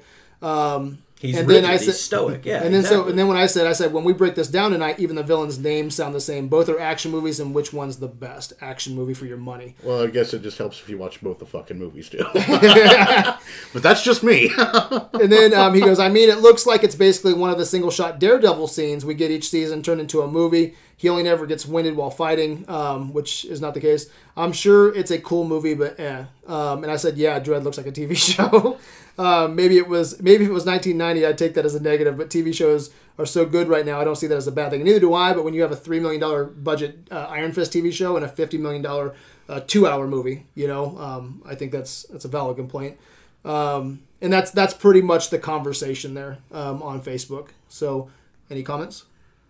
I think I've already made mine. Yeah, mine too. Yeah, so it was 13 to 12 for who? I'm sorry, 15-14 Dredd. Oh, say it again. 15-14 Dredd. Oh, Dredd. Okay. Yeah, that's another close one though. Blazing Saddles and Young Frankenstein. Who ended up winning that one? Was it Young Frankenstein or Blazing Saddle? I know it was either tied or only one up or something like that. It was very close. Blazing Saddles won the Facebook poll.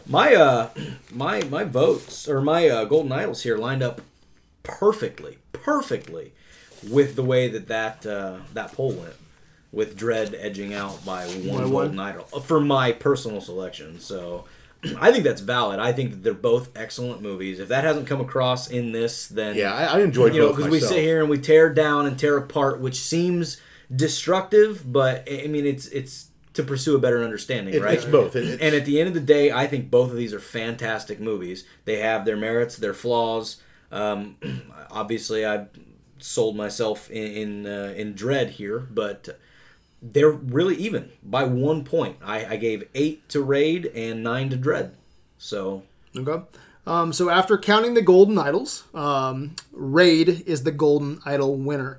So only one law enforcement siege movie matters right now. Okay. So Raid, that's the winner. It is the versus winner. So does it deserve Pantheon? For any listeners, the Pantheon is the home for our favorite movies of all time, or movies that we think are unique enough to celebrate. We need a unanimous vote tonight at the table, and if so, then it gets kicked up to the council for them to put their opinion on it and see if they think it is one of the best action movies of all time.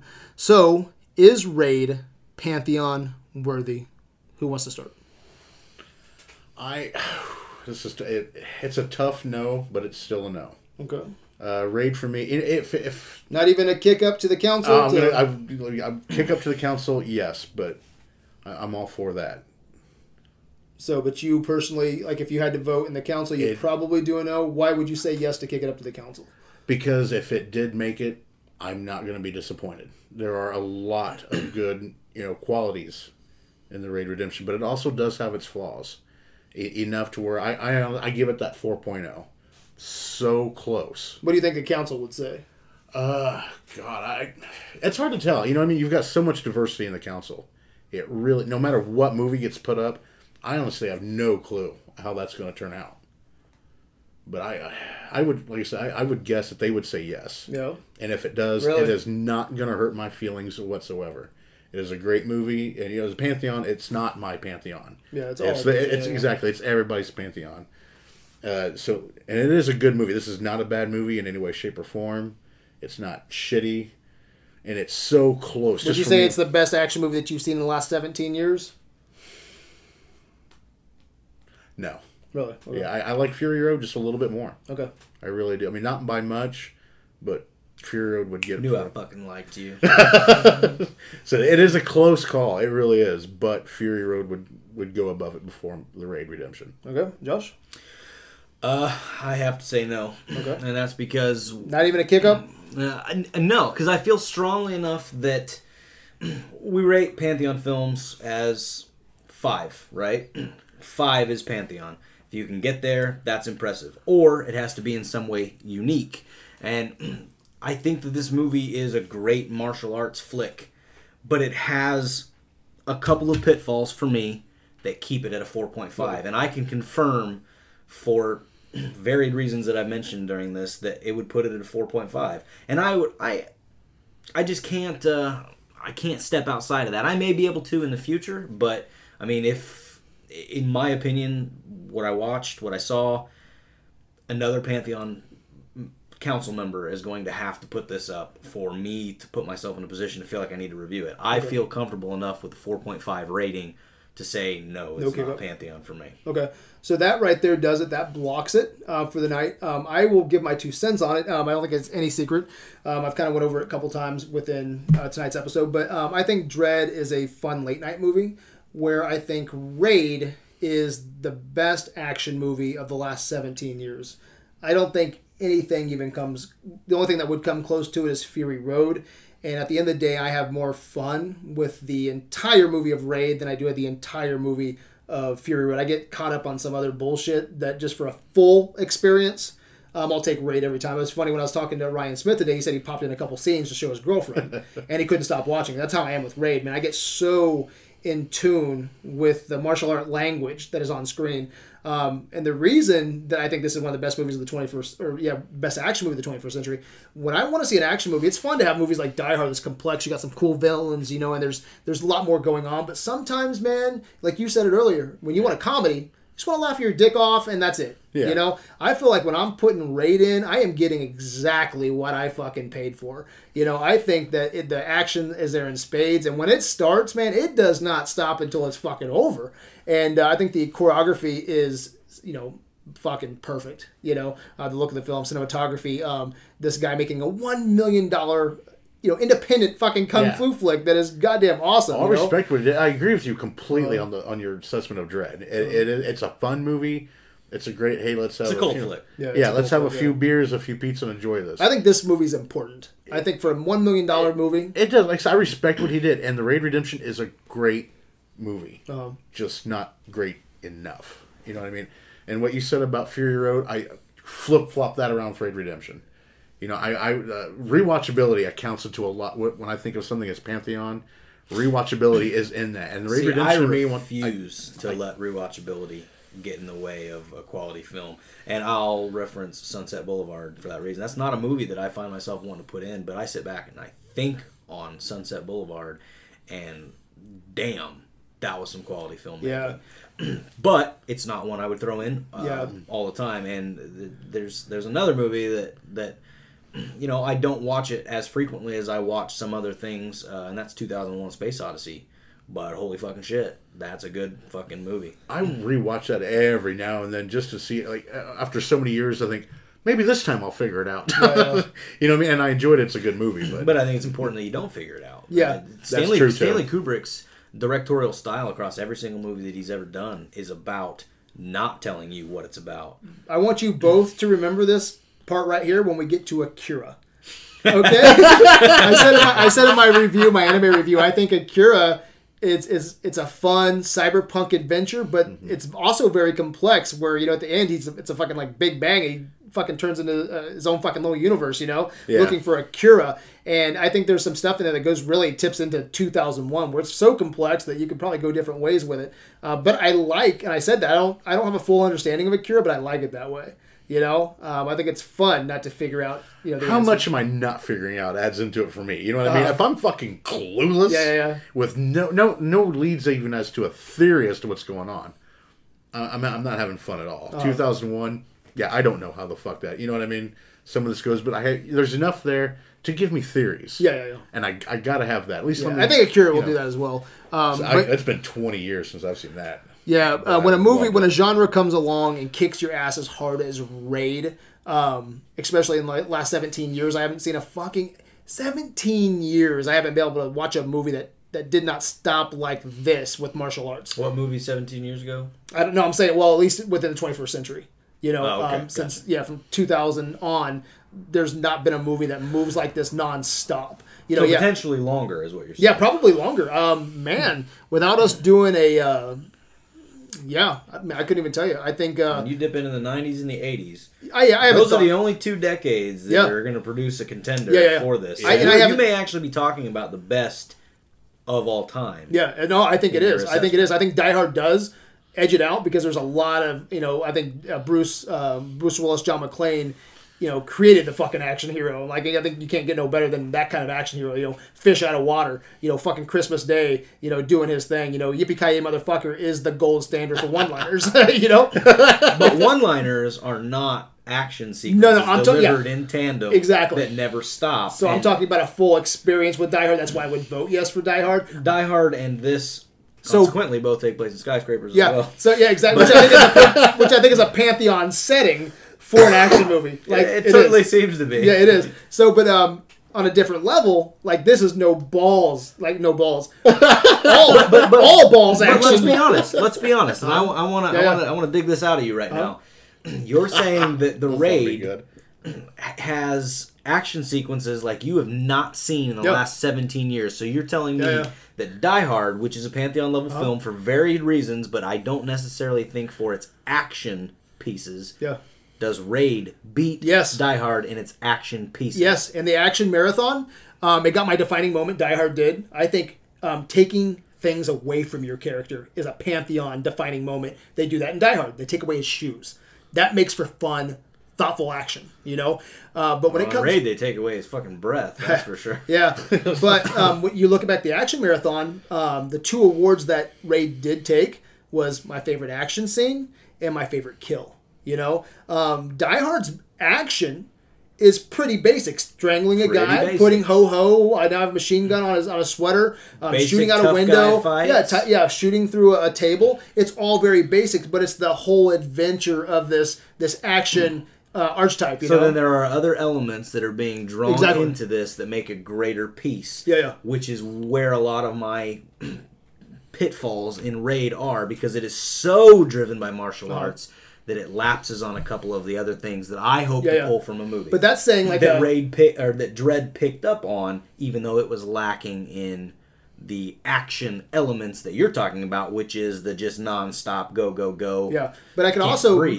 marry, which is similar to some of the comments that were in the thread. I can also marry that to, do you like Big Lebowski that has laughs, you know, every once in a while? No, I don't. And funny characters? Or do you want a movie like Step Brothers or Dumb and Dumber? Do you want a movie like Step Brothers and Dumb and Dumber, which is Big Lebowski? It's different styles of comedy. One is, you know, throw as many jokes at you as we can. The other one is more thoughtful. So which kind of comedy are you going for? I think there's room in Pantheon for 2 action movies. I think there's room for the Die Hard. That's just a smart, fun action movie all the way through. And one that delivers high octane, dick in your fucking face, high flying punches, kicks, fucking action flick. You know? So, yes, I think it's Pantheon. You say no. I do. No kick up. Right? I say kick up. And you say kick up. So Josh blocks us tonight. No Raid going up to council. So that ends our episode. If anything, unfortunately, I can't nominate Dredd for Pantheon now. Yes, damn. So there. I'd have voted no there too, Josh. So there's a win there for us. There's always next year. So I did win tonight. Oh, you always fucking do. So, but agree with us, disagree with us. Tell us what you think. Tell us what you think some more. Just as long as you watch the fucking movies, tell us what you think. That's all I fucking ask. Oh, man, these people that didn't watch the movie now are going to be so pissed that they'll watch it anyway and say, fuck that movie. You know what? That's fine. Fuck you. Watch the movie. That's what Adventures of Videoland is about. Watching the movie. Not watching trailers. Not watching links. Not just pulling shit out of your ass and taking a fucking guess. It's watching the fucking movie. Then you talk about it. So, in theory, the poll was tied tonight, right? That shit.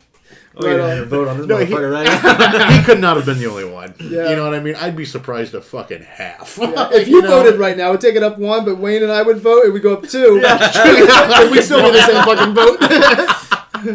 We got Sarah to vote. What, did you watch both movies? I watched all of Dredd. Okay. And I had to leave to pick up my daughter halfway through Raid, so I didn't get to finish it. Okay, what were you feeling from Raid? Were you having fun with it? I don't care for martial arts, so it's really not. She can vote too. Don't you touch that shit. So it's really not my thing. All right, so until next time, my good people, Wayne, Cousin Wayne, where can they find you? Facebook and Instagram. AV. And what's your name on there? Is it Cousin Wang? No, it's... It should be. I ought to change that shit. Cousin Wayne. Where can they find you said? Facebook. AV. All right, you can find us on adventuresinvideoland.com. You can find us on the Facebook. That's where the conversation begins and ends, so check us out there. We're on Tumblr. We're on Twitter at Videolanders. That's probably our weakest social link. I just don't go to Twitter too much. It's at Videolanders, and that's Twitter. Oh, fuck Twitter. Yeah. So but check out the website, man. I try to compile... Yeah, the website's great. Yeah, really everything is. that we do here, and I post on the website. So check that out. A lot of things coming soon on that. Yeah. Until next time, my good people, I am the doll. And watch the fucking movie. Well, it's asking for too much. You know what I mean?